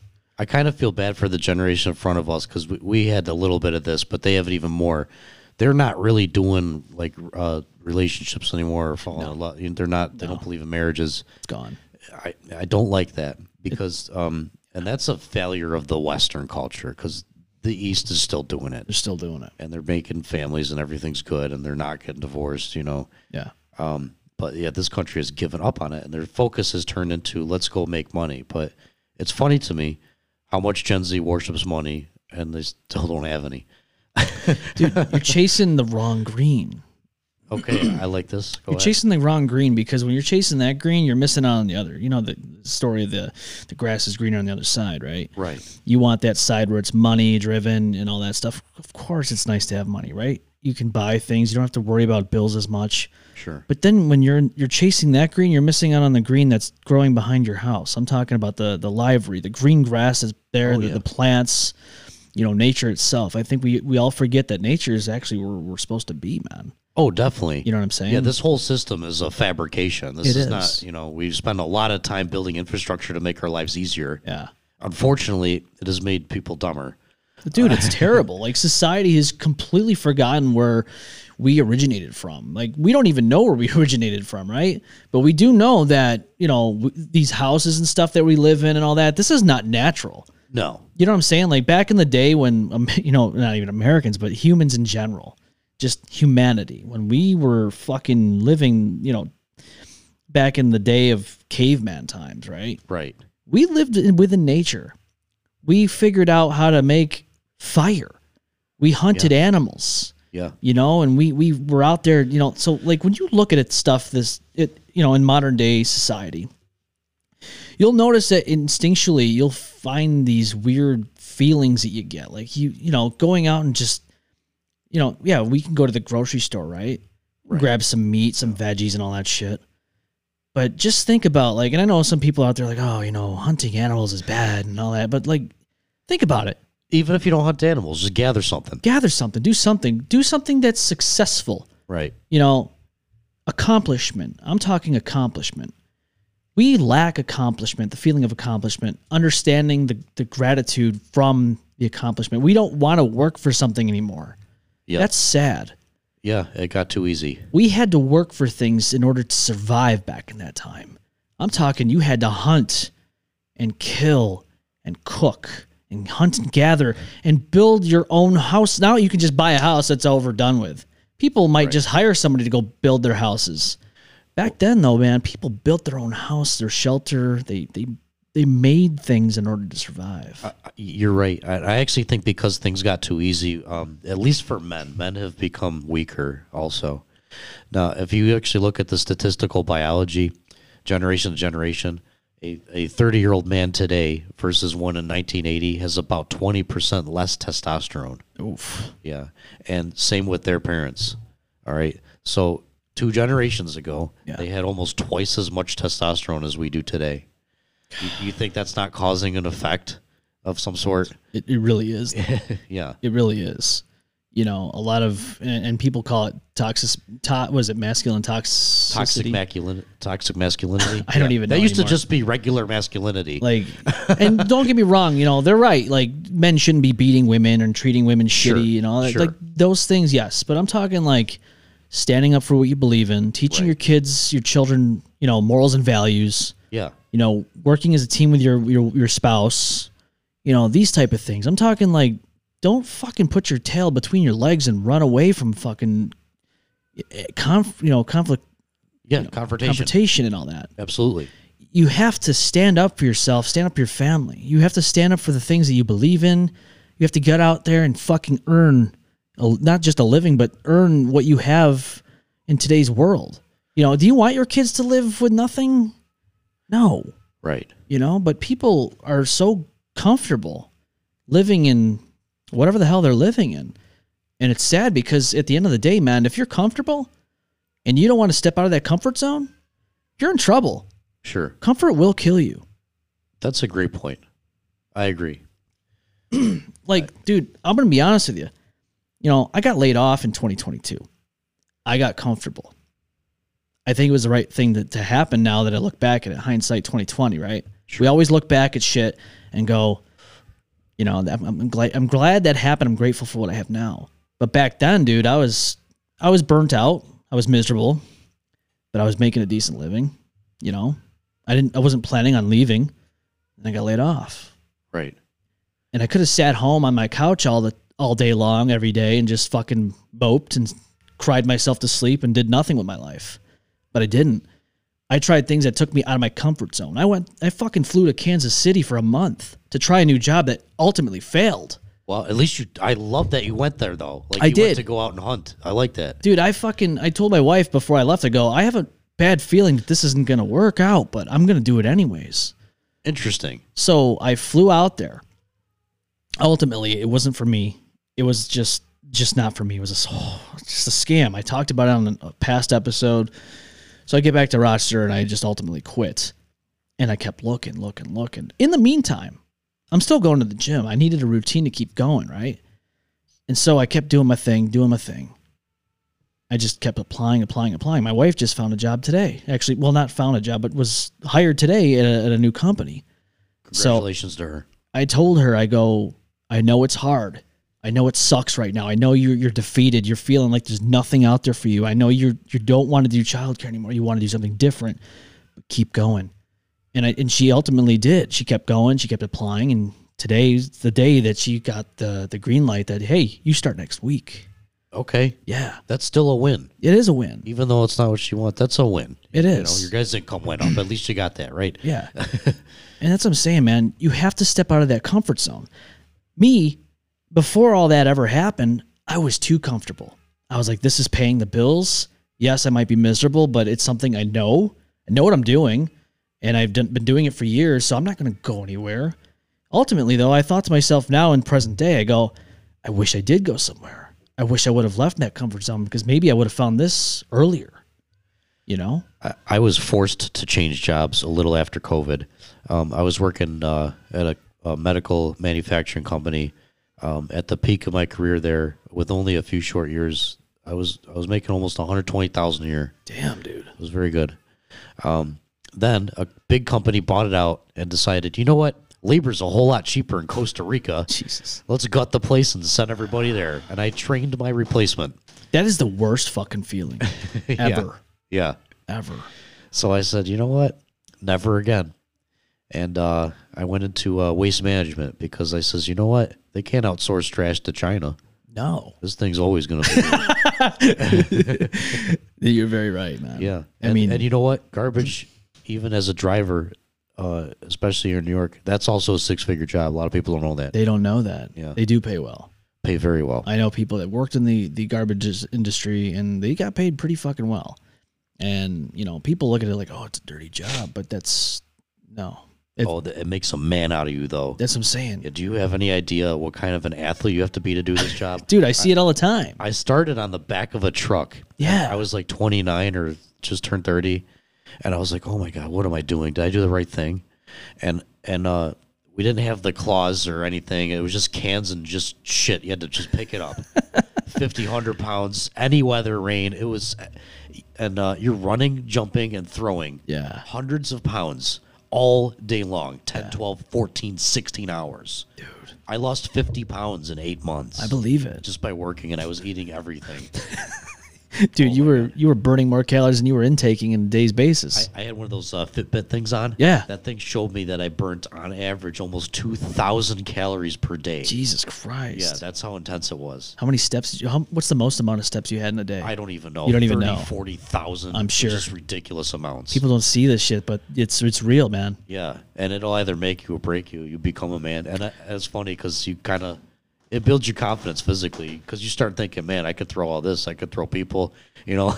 Yeah, no, it's true, man. It was fun. It is fun. You're just watching them. And I like active jobs, man, because it keeps you not only just physically strong, but it keeps you mentally strong too, because 100%. you keep yourself focused on anything. Every task you come across, you know, you just keep yourself going. If you're sitting in a very mundane job that's repetitive and you're just doing the same fucking thing over and over again. Oh, yeah. Dude, you're going to burn yourself out.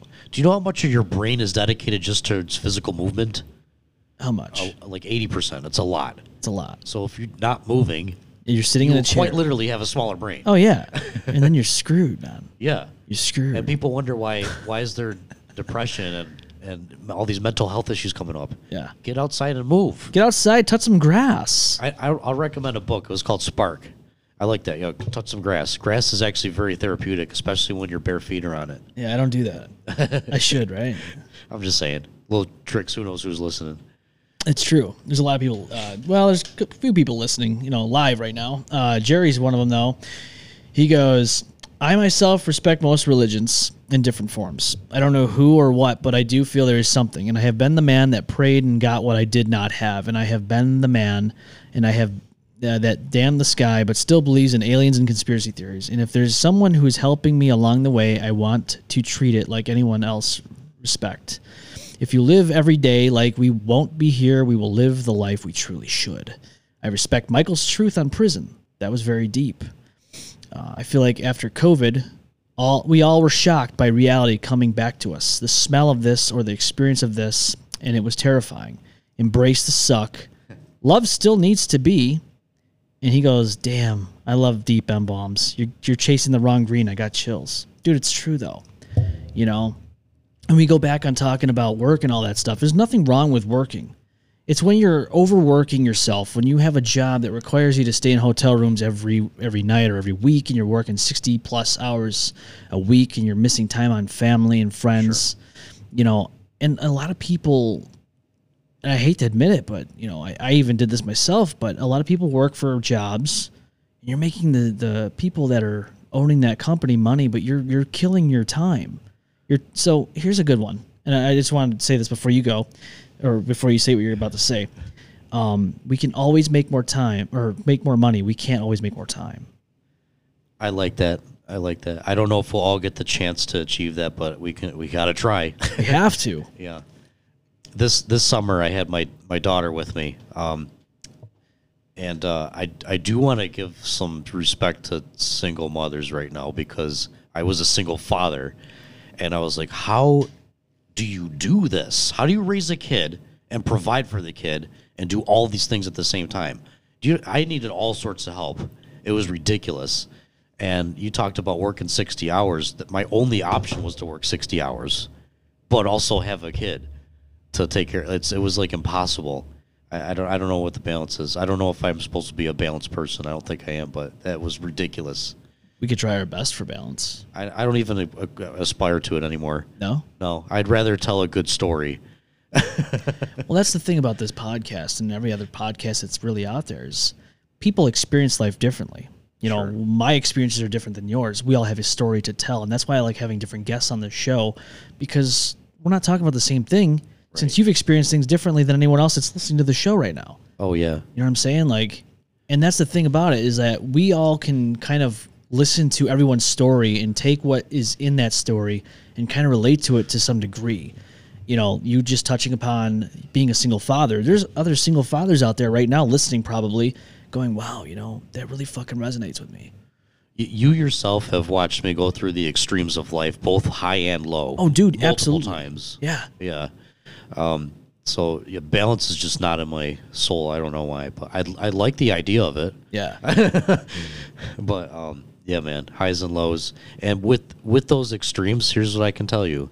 The only thing that really matters to me is who you are in between. Yeah. Because everything else comes and goes. 100%, man. Yeah. Are you honest? Are you true? Are you strong? What's your character like? That's the thing you're going to take to the other side. Yeah. And that's just it, man. Are we living for other people, or are we living for ourselves? Very good. Yeah. I mean, yes, we should live for our sons and daughters. We should live for our families. But at the end of the day, everyone outside of that realm, you know, like, you present yourself as who you are, they take it or leave it. Right. You know what I'm saying? Some people don't like who you are. You don't have to like them. They don't have to like you. Move on. That's a good way to be. I struggle with that myself, because I have a desire for people to like me. I do. Yeah. But I know what you're saying is true, and I try to be like that myself too. I don't think it's wrong to feel that way. I think it's wrong to let people take advantage of you, right, and still allow that to keep going on. Like, recently it's been a little tough, but I've had to part ways with certain people just because there was whatever happening in that relationship or whatever. And with that being said, you know, you have to stand up for your beliefs. You have to stand up for who you are, what you're about. And if somebody doesn't like that and they just kind of shit on that, well, then that's on them. You can't change their mind. Definitely, yeah. You know, I'm not going to live my life pretending to be somebody just to appease everyone else. It's not feasible for me. It's not feasible for them. Just expounding on the take advantage of part. So for me, I found a little hack for that. Okay. This works for me. It could work for others. I think you do it too. Physical fitness and being imposing, that helps. Dude. I know when I walk into a room, most places, depending on how I dress, I stereotypically look like, oh, okay, he's probably a gangster. He's probably a mobster. They have no idea I'm actually really, really nice. Yeah. You know, but I think that you can ward people off with your appearance. I like how you said that, because I don't know if I said it recently. I was talking to one of the guests, or I might have been talking off the show. But anyways, I had somebody come in studio. I'd never met this person before in my life, in person. I talked to them online, blah, blah, blah. They've watched the show. They listened to, they kind of knew who I was to a degree, but they also admitted, they're like, At first I was a little intimidated. I go, why? Well, how just kind of how you present yourself or how you look, blah, blah, blah. I'm like, dude, don't worry about that stuff. But they got to know me as I was talking to them here on the show. And even after the show went off the air, they kind of understood at that point that I'm not an asshole. The only time I'm an asshole is if somebody really disrespects me or my family or whatever the case may be. Right. That's the only time I'm going to be an asshole. I don't like being that guy. I don't want to be that guy. That only comes out when somebody really asks for it. I mean, you can attest to that. Yeah, definitely. No, it's you've always been very measured, actually, in every ways. I remember that. But I don't know if everybody knows, you also used to like make prank phone calls, and like, you used to have the most hilarious sense of humor in the world. So somebody and I know mutually, there was a point back in middle school, high school, I don't remember. We ordered fucking hundreds of dollars worth of Chinese food and had it sent to their mom and dad's house. Wow. Yeah. I don't know whatever happened to that, but I know that they went and sent it because I heard about it like in school like that week after. Really? It was like a Friday or Saturday night we did this shit, yeah. And dude, it was bad. That is so funny. Yeah. I mean, yeah, I did a lot of pranks back in the day, man. I know I did. So, but who I was back then, sure, I like pranks and all that. I like a good laugh. But, I think we come to a point where we mature and go, okay, that's probably not the best decision. That wasn't the most mature expression, sure. No, well, I was saying that to articulate the point that the core of you has a sense of humor. Yeah. I mean, that can be shown on this not in this episode, but on this show in previous episodes. But, at the end of the day, man, it's fun to reminisce. Right. Those are stories we can talk about here on the show or tell our families, around the table. Be like, hey, you remember that one time? Where I ordered a bunch of Chinese food. I love telling the pawn shop story, man. I love it. That one's so surreal to me because it doesn't happen. No, I was 18. I know, and a terrible it was against all odds. How did that happen? I don't know. I was driving a Cadillac. Actually, no, I was usually in the back seat of it because I had my own driver. Oh, that's right. Well, I'll be honest with you. At least I was there for it, man. I'm so glad I got to experience it firsthand. I just wanted to bring everybody with me. Yeah, that was a lot of fun. I wish we could have done more with that. Yeah, but the downfall of that was I got really arrogant. First of all, that much money for a 19-year-old kid is way too, especially when you never had nothing. Yeah. It was too much. It does. I mean, look, dude, we don't know what the fuck we want when we're 18, 19 years old. Yeah. But when you come into some good stuff like that, you're like, how do I control it? You just can't. And I went nuts, dude. I bought like 6 cars. It was stupid stuff. I had a Pontiac, I had a Jeep, I had a Cadillac, Fleetwood. You remember the Cadillac? I do remember the white Cadillac. Yeah. Didn't you have cheetah print seats in that thing? I had cheetah print everything. Everything. Pants. I wore. Your boy wore cheetah print pants. Yeah. I was very flashy, very arrogant. He's very Danny Wegman. I had a guy I could call to beat people up. I had a guy that drove for me. Like, it was ridiculous. And it was because, I don't know. I think it actually was because I was very insecure then, and I was really trying very hard to cover it up. Yeah. To be honest with you. Hey, I think we all do things in life. I think we're all insecure to a degree. I think even now, I think we have our insecurities. Yeah. I'm much happier with my development today than I was 15 years ago. Oh God, yeah, and you should be. Yeah. You have a daughter. You have, you've gone through a lot of experiences in Detroit. You're back here home in the Rochester area, dude. You're back in the ROC. And again, for all those out there watching and listening, this is the first time in over 10 years, over a decade, that we've actually been face to face with each other. I know. I don't think people understand that. No, and it's funny. I told you when I first. You have not changed. Like, your face is the same. Just the only thing that happened is your arms got huge. Yeah, and I got a mine beard did too. But that's it. Yeah. Nah, man, you're looking good. Thank you, dude. So when you talk about all the stuff that we've experienced together, and we go back over a decade worth of history and shit, man, that huge gap that we had, we fell off the face of each other's lives, which sucked. Yeah. Yeah. I don't know if I would trade the experience, but I missed everybody here. I really did. Yeah. And everybody should travel. You learn a lot. Detroit culture is so much different than New York. It's in many ways it's bad because it's the Wild West. Yeah. There is a violence problem, but it's easier to make it there. If you want to prosper and develop yourself like financially, that's a great place to start. Oh yeah, Absolutely. You don't need an education over there. You just need the will to work. You will get put to work, and you'll make a good living there. It's easy. It's easy to make it. It's hard in New York. Oh, dude, it's very hard. I mean, I know a lot of people that strive to start businesses here, but ultimately they just can't. I got a video I did where I got a job from here over the phone. Really? In Michigan. Yeah, I'll send it to you. I want to see it. Yeah, it's like you should edit it for the best parts, but yeah, within 15 minutes, I got an $80,000 a year job over the phone. Over the phone. Yeah, using actually some of the stuff I was putting on the whiteboard. Yeah, it was fun. You know, it really is astounding to me how things are different because, like you said, Detroit's different. Kansas City was different. Tell me about Kansas City. So Kansas City, I know a guy down there. He lives in the Kansas state area, like a half hour away from the actual Kansas City, Missouri. He goes by Jukebox Ginger. He's another podcaster, and I got to meet him. We did a show at the Sandbox bar, I think it's called, there in Kansas City, Missouri. But the culture there it's a lot different. People are more generous. They say things differently. Like, I noticed this too ever since I came back to Rochester. I've been doing this. I'll say, I appreciate you.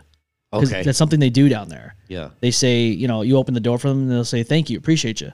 Here in Rochester, you don't hear that. You don't even hear thank you half the time. That's right. You don't hear shit. Yeah. Even these older couple, you open the door for them and they don't even look at you. Kansas City, they make sure they know that they let you know that they appreciate everything you're doing for them in that moment. Southern areas are like that. Yeah. Yeah. So the Midwest, man, it definitely, a lot of people like to say 100%. There's a lot of it's a different vibe over there, man. It's just, it's, I will also say too, even in Michigan, Detroit is rough, but the people there are nice and honest. Yeah. They're good. At least if you're going to get robbed, they'll tell you first. So, sir, I'm going to rob you. Just don't fret, okay? If you make any sudden move, I'm going to kill you. But anyways. Oh, here's a true scary story. Actually, it actually happened. Oh, so shit. I was at work. I was at my job. All right. These two guys get in a fight with each other over one of their girlfriend's purse or whatever. I don't know what it was. All right. So one of the guy gets mad. He leaves, comes back with a gun, shoots him in the face. What? At my job. Oh, shit. The guy lived. You saw this? I was within like 20 minutes of me being there. Oh, man. Here's how bad it is there. So the guy that got shot in the face lived miraculously. Damn. The other guy just left. All right.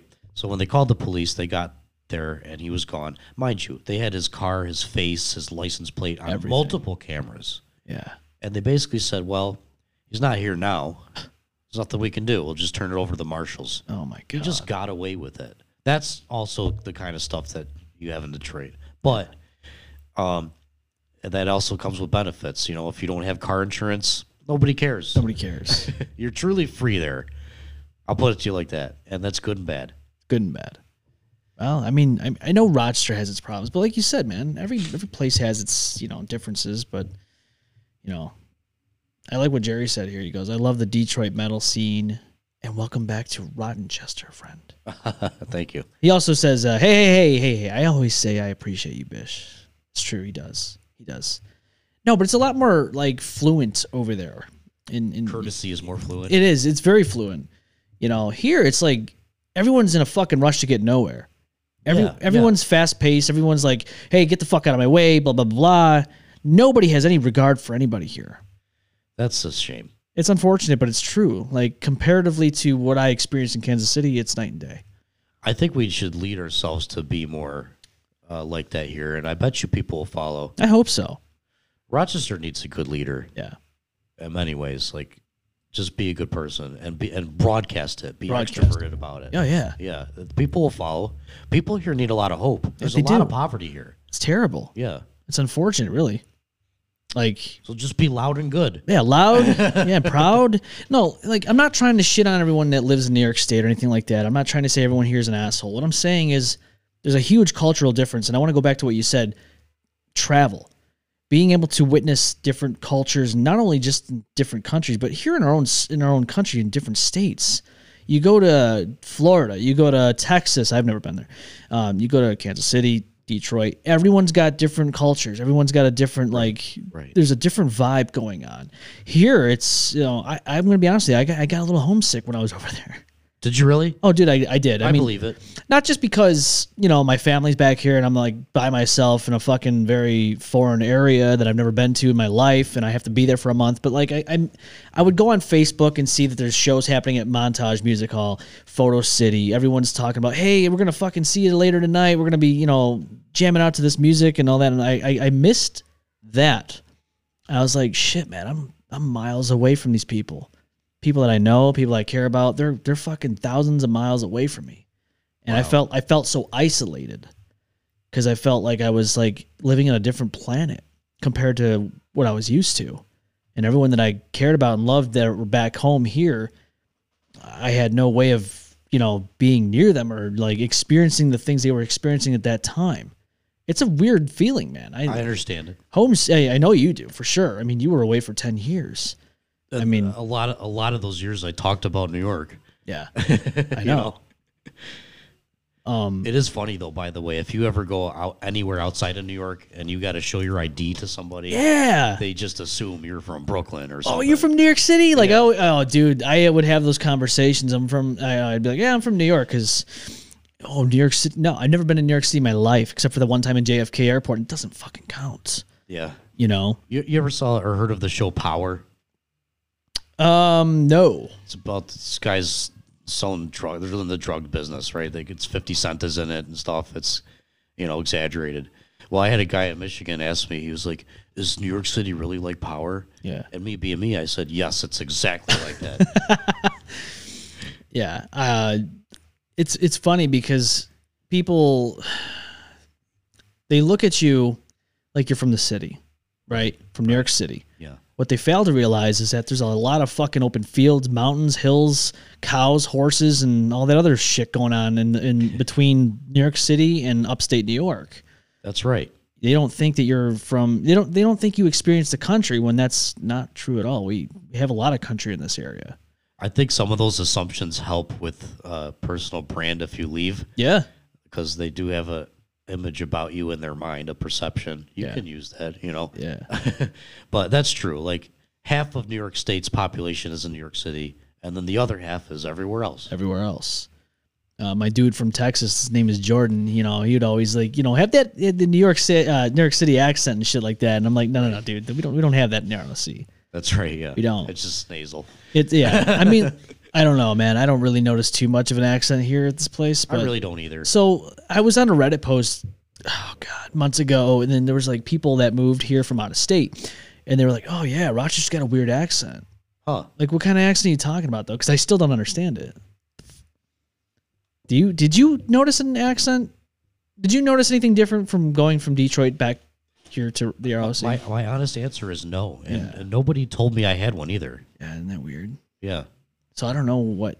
Maybe some of us do. Maybe some of us don't. I don't think I do. Yeah. No. If you went to Michigan today, you would sound like you were from Michigan. That's what I'm saying. Yeah. I mean, even Kansas City, like, there wasn't much of a difference. To me, anyways. I think the accents are really like you got Long Island and Texas. Yeah. All right. Everywhere else sounds normal. That's true. I know. And like even going further up north with our friends from Canada, I mean, you'll notice the difference there too. Sure. But towards the north end of America, you don't really notice too much of a difference. No, I don't notice it. When you go to Boston, go to places like that, I think it's pretty apparent. That's actually not an accent. That's actually what is that? It's an entire region of people that never learned proper English. What? Really? I'm totally kidding. Oh, okay. I was like, maybe I missed something there. Maybe I didn't learn something from that. Nah, man, I really do think that within our own country, it kind of goes back to what I was saying about other stuff. I mean, it's like our planet, right? Right. We know nothing about our own planet. We know more about the fucking outer space above us or around us than we do our own planet. I'm talking like the depths of the ocean. Oh, yeah. You know what I'm saying? Yeah, that's true. And it's wild to me because we live here.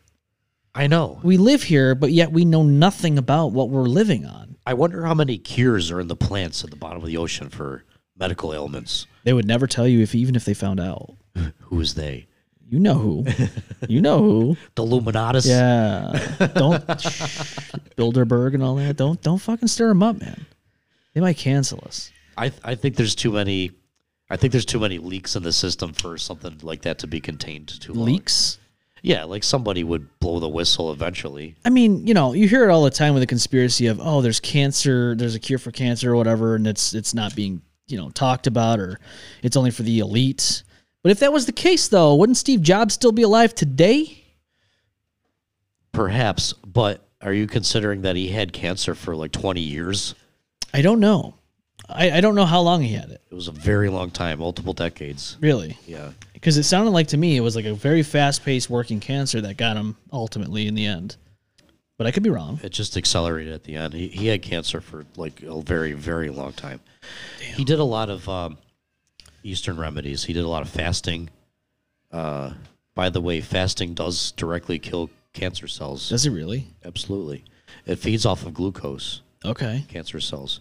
And what cancer is it's a genetic, it's a false reproduction of a cell. Okay. It's bad DNA. Yeah. But yeah, they feed off of glucose. So if you don't feed it anything, they will die. And then autophagy occurs. Don't eat anything for a month. Watch what happens. Shit, man. Yeah, that sounds extreme, right? So Gandhi would have lived very long if he didn't get shot. He did a lot of fasting. He did. That guy did a lot of fasting. We have the same birthday. Oh, really? We do, yeah. November 21st? That's right, yeah. Oh, shit. I'm February 21st. A cusper. Dude. Are you into that stuff, astrology at all? Not particularly, no. Okay. But I'm interested in, like, understanding whatever it is. Some people think it's God's divine order. Okay. And there's a lot to be said about that. There's so much thing. There's two types of astrology. There's Western and Vedic, which we probably won't get into because it'll be boring if I'm the only one talking about it. Yeah, I know nothing of it, so I can't. I just know that I'm a Pisces, and that's about it. Oh, you're Pisces? I am Pisces, yeah. Well, that explains it. Oh, really? Okay. Yeah, yeah. Why is that? Because it makes you intuitive. It gives you dreams. That's what it says. It does give me dreams. I guess, hey, if astrology is what it is, I don't know much about it, but hey, I'm getting all these dreams. There must be something going on there with that, right? Sure. The science behind it, if you wanted to try to prove it, and I don't know, I'm not going to try and disprove or prove anything religious here at all. However, I will say that some people think that it works because the gravitational pull of planets at the time of your birth affects the placement of your hormones. All right. Yeah, I mean, the gravity in itself on this planet, it's kind of crazy to me because I think if we didn't have the level of gravity we have today, I think our bodies would last longer. I think that's true. I think it's just scientifically proven that would happen. If we had less gravity? Yes. I feel like the pressure of the gravity working on our bodies, I think our bodies are naturally dying. So there was a theory that somebody had, oh, God. Oh, it was Eric Emanon about how we originated from. We weren't from this planet. And the reason why we're trying to figure out space and all that is to get out of here and go back where we came from. And that's why we die is because of gravity and all that. And we're not used to this, so our bodies are dying by gravity. I think that's who was telling me this theory. But I like to go back to that because think about how much damage our bodies go through. I mean, our bodies age. Our skin wrinkles. Right. Our bones get brittle over time. Okay, but gravity actually helps those things. I'll play devil's advocate and argue the other side. Perfect. I like that. Yeah, and then we'll come to some learning conclusion at the end. So, all right, if you have more gravity, your muscles are here specifically to defy gravity. Right. All right. The bigger they are, the longer you'll live. Did you know that? No shit. Yeah. I would hope. I mean, that's what we're working out for, right? That's right. To live longer. And when you damage your muscles, they're repairing themselves. So the cells are always new. Yes. That's one reason why it helps you live longer. Yeah. But having more muscle mass is good for longevity of life. If you have less gravity, there's nothing really for muscle to fight. So it doesn't grow. It gets weaker. Would essentially your body become nothing but a pile of goop? I would imagine so. You ever heard a simple expression? You don't use it, you lose it. Yeah. Right? It's like a car that sits there for years and doesn't get used. The brakes go on and everything just fails. Yeah, that's right. That's true. So, yeah, I guess if you have no need to use muscle, you won't have any, and that's not good. It's not good at all. I don't know, man. I mean, whether that's correct on the gravity part of it, like, you know, destroying your body or not. I think there does come a point where our bodies are adjusted to it anyways. We're here. Yes, nobody lives forever. People want to live forever. I don't. God, no. Just the 33 years I've been on this earth, I think I've seen a lot as it is. Could you imagine? Like, I don't even know the mindset of somebody who lives to be 100 and something years old. The shit they've experienced. My grandmother's getting there. Dude, yeah, how old is she now? She'll be 90 soon. I remember when she used to make us like scrambled eggs with cheese on it. That's right. Fucking breakfast. It was amazing. Yeah, Nana. Dude, I love it. But I think about the things that she has seen. She's been here for almost 100 years. Yeah. How much has changed? I know. She's seen multiple wars. Dude, yeah. There was a time when black and white people could not marry during her lifetime. Isn't that wild? In the 60s, yeah. That's a recent thing. People don't know that. It's wild to me, like, to even think that. Like, we obviously didn't see that. Right. So to us, it's just kind of weird. But like, you know, my grandfather lived to be 96. He went through World War II. You know, again, almost 100 years old. He, lived all that time. He's seen so much shit. And your grandmother can attest to this too. Like technology, the way the world works. Definitely. Yeah, she used to experience racism. They told her. They basically related her because she is Sicilian as a black person. They were about the same. Yeah. All right. That's all I'll say for the sake of this broadcast here. But she couldn't get a job as a result. They would not hire her. Jesus Christ. WAPs need not apply. That's what they used to say. Without papers. Yeah. Yeah. That's something that happened in this country. I mean, my grandmother, she was Calabrese, so, granted, there's that thing where, Sicily's different from Italy. Sure.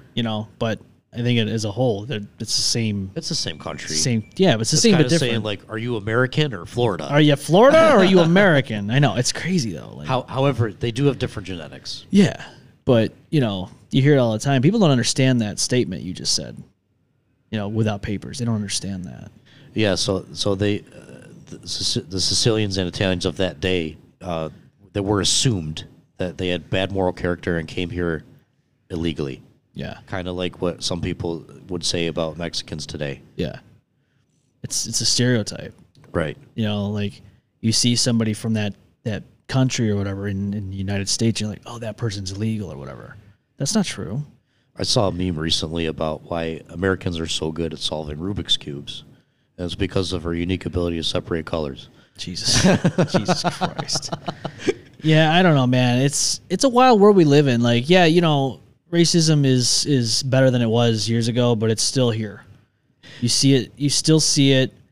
People can deny it. You know what? I will say that is a Detroit difference. What's that? Very little racism over there compared to here. Definitely. It's kind of weird because we're more north, statistically, right? But Detroit is more black. I guess you could say that. When I came back here, I actually forgot how many white people were here. I was like, wow, this is an awful lot of white people. I know it's a weird thought, but the population of Detroit, it's almost 50% black. Everybody's black there, even the white people. They do, however, have classism. So the movie 8 Mile, 8 Mile is iconic because it's the dividing line between the rich and the poor. All right. So they have classism there, but not racism. Not at all. It's very, very little. Here, New York still does it, but they're quiet about it. It's stupid, man. Yeah. It's stupid. People forget that we're all fucking people just trying to live. We're trying to figure it out, man. Definitely. We're human beings trying to figure this out. And, regardless my daughter is half black. Yeah. And it'll be okay for her. And I'm thankful for that. Yeah. But there was a time in history when it wouldn't have been. That's what I mean. That's scary shit. Yeah. Think about it, though. Like, think if you were in this situation you're in today, 50, 60 years ago, be a little bit different. Not good. A lot different. A fuck ton different. Yeah. Not good at all. And that's the scary part, man. Like, so we do have to say, okay, yes, let's keep our finger on the pulse and address racism as needed. Yeah. But we got to also recognize that it's a whole lot better than it used to be. It is. I'm not saying it's perfect. It's obviously not perfect. Right. But, I mean, it could be a lot worse. I agree. And we don't want to go backwards. No, we're not going to either. No, fuck no. We're not doing that shit. Charlie's out with us, though. Charlie says, yo, he was a huge fan of the Paragon series. Charlie, You came to the right place. Paragon was great. I missed doing that. I had so much fun with those episodes. If we found people to be on board with it, would you be interested in another web series? I will give you a tentative commitment on yes. Dude, he said it was so good. You know, I have a lot of ideas in my head. I've been having them for years. I wouldn't be opposed to it as long as everyone's on board with it. Here's what I know. I know you've only gotten better at your craft. Oh yeah. And did you see any of the reboot stuff that we did? I don't believe so. You didn't see it. I'm talking like the Paragon series reboot. Yeah, we did that. Kind of. Well, we made scenes, we never followed through with them. I want to show you though, because I don't think you saw it. I mean, you know how the Paragon was, right? Absolutely. Do you remember? Yeah, you remember how it went. I was there. So, let me see if I can find it. We did so much. I mean, we had a lot of different things that we wanted to do. We never did them, obviously, because things just didn't pan out. But, you know, at the end of the day, man, like, we did so much with it. Let me see. Oh, here's a promo. This will give you an idea of what we were kind of going for. It's funny because these are some of the guys that were involved in this. And you might recognize some of them. I don't know if you will, but you might. So let's turn that on. Look, I know you're new here. I know you don't know the city too well. But there's some things you need to know. It may not look like much. It may even look like your ordinary city. There's all kinds of stuff going on around here.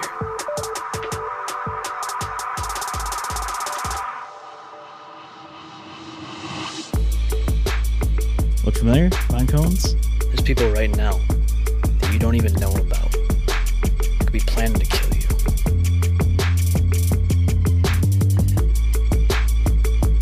And just when you let your guard down, even having some fun, little do you know, you might be a target.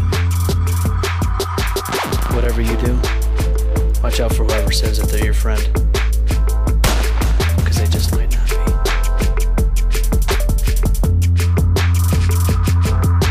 It's no longer our URL for the Paragon series. Somebody actually has that URL now, Mike. Really? Somebody else owns that URL. Can you believe that? Yeah. Somebody owns that. It's a whole different thing. But that's kind of the vibe we were going for, man. That was one of the trailers we made for it. That's interesting. Yeah. The last intro you made was very good. The last intro. That was so many years ago. Intro? You want to talk about intro? I'll show you an intro. Let's just show you an intro. This is the intro for the reboot. And, oh my God, just watching it makes me kind of want to go back and redo this. But I don't know if that'll ever happen. I mean, I'd like to. But this is the last intro we did for the Paragon series. I never saw this.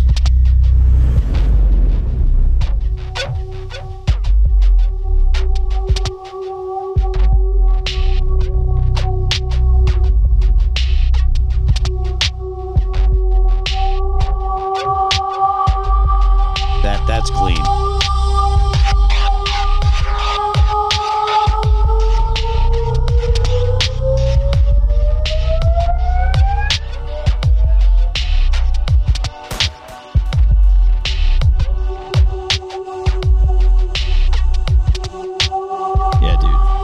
The intro that we had. That's very clean.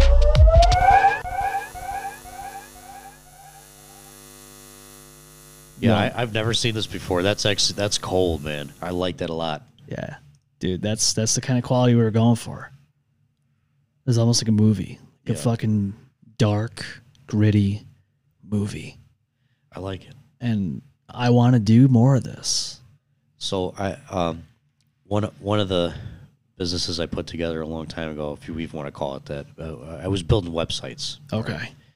At some point along the line, my customers started being actresses in this company called Moolah Films in Detroit. Okay. I'm still in contact with all of them. Like literally, I can make a phone call and go be on set with them right now. Really? Definitely. And they'd welcome with open arms. I know the camera crew, and they did a film called McGraw Hill, All right. which you can see right now. Yeah, these are movies on IMDb, Yeah. and yeah, I kept in contact with them, and they're it's not as hard as you think. Like, they're doing the same things you did. They're writing a script. They're getting people together. Yeah. People that aren't famous, but they're putting it together. Yeah. They do spend a lot of time getting a quality shot, Oh, yeah. and they spend even more time marketing. Yeah. But these are all the pieces that made it. Yeah. You know what to do now. I do, You do. for the most part. I mean, look, let's be honest here. My editing skills and all that definitely a lot better than we had back in 2009, 2010. Obviously, you could see that. And they, by the way, that whole crew over there, they need technical skills. Yeah. You could probably, we'll talk offset about that. Oh, dude, I would love to get involved with this. Yeah. I've always been involved. It's a networking opportunity. Oh, dude, absolutely. Networking's huge, and I'm sure you can attest to that too. Yeah, I'm going to Detroit in about a week or two, Yeah. just for a day or two. What do you got going on over there? Just networking things? Yeah, you got. No, I'm going to visit my daughter. Oh, Yeah. all right. But while I'm there, I'll visit people in Moolah Films, I'm sure. Yeah, dude. Yeah, let me know, man, because I want to get back into film. I want to get back into making videos and shit. I know that's always been a passion of mine. I mean, way before this even came about, like that was something I always wanted to do, was make even a short film, web series. I have so many ideas I want to do. Remember at the beginning of the show when I was talking about you try to push forward with 10 plans at once, Yeah. even though they're poorly planned? Yeah. That's their whole philosophy. And they have shotgunned together so many movies. and they're successful. They are. That's what I'm saying. And their actors and actresses are becoming known. Like, Yeah. they're on IMDb. Some of them are on Netflix right now. It's working. Here's one for you. Remember Before the Paragon? Oh my God. Yeah. Are you talking about The Old Country? I'm talking about The Old Country. This one might not be something Charlie remembers. Do you have anything? No. It's all gone, isn't it? I think there's one very poor quality fucking video out there of like a trailer we made, and that's it. Really? God, yes. I remember the trailer. Dude.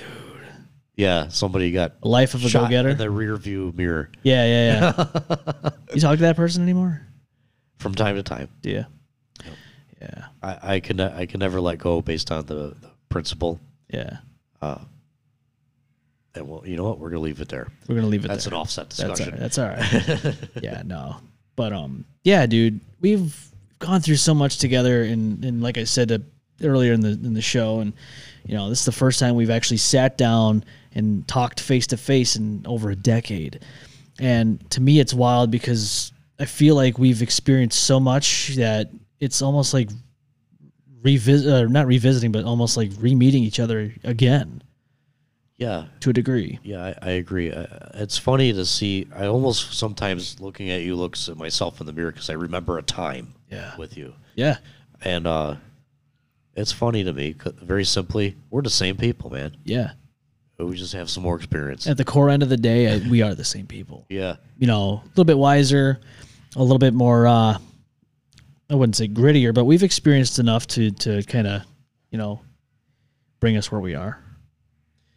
I feel happier today than I was then. Me too. Do you really? Oh, God, yes. I'm so happy to hear that. I'm fucking, dude, I look back at those times and I was miserable. I know I was. The relationship I was in, unfortunately, we were just not compatible. Just the lifestyle, just, that mindset of fucking being pissed at the world. Yeah. Been there, done that, don't want to do it anymore. Those days are over. Those days of being miserable were, I wouldn't say for nothing. I've learned from it. Good. But to even think about going backwards like that, fuck no. It's funny because you listen to music, and people that are metalheads can attest to this. Bands make great music when they're suffering, when they're in the midst of the misery. And people go, well, years down the road, they changed. They don't sound the same. They're not as heavy. They're not as this. They're not as that.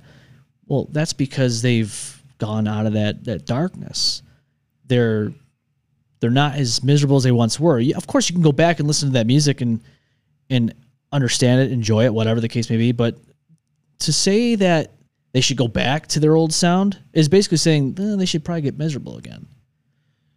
Okay, yeah, that's interesting. So the core of their character is really what's developing the great creativity, and you're saying it's better now because of that. I think people forget that in the midst of someone's life and what they create, whether you're painting something, whether you're taking, I think everyone has an outlet, they should, and mine's photos, videos, et cetera, et cetera. I think everyone has an outlet. Like, I noticed photos I've taken before were kind of, I wouldn't say dark, but they would be different style than I do today. I think I enjoy my surroundings more than I ever did before. I definitely remember some of your early artwork. Some of it was kind of dark, but It was a reflection of your mental state, I'm sure. like dark alleyways. Don't get me wrong, I'll still take photos of those and shit, but Yeah. I look forward to but people would look at mundane shit today. We were just at the mall the other day. I took photos of empty stores.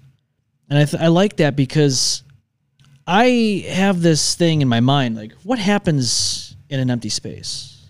What's it look like? What's it do? What's happening when nobody's around? What's the sounds around, right? What's happening in that moment? And when people forget about a building, I'll give Terrence Tower a shout out right now. You know what that tower is, right? The old psych ward. Oh, really? I was unaware. Yeah, the old psych ward, Terrence Tower.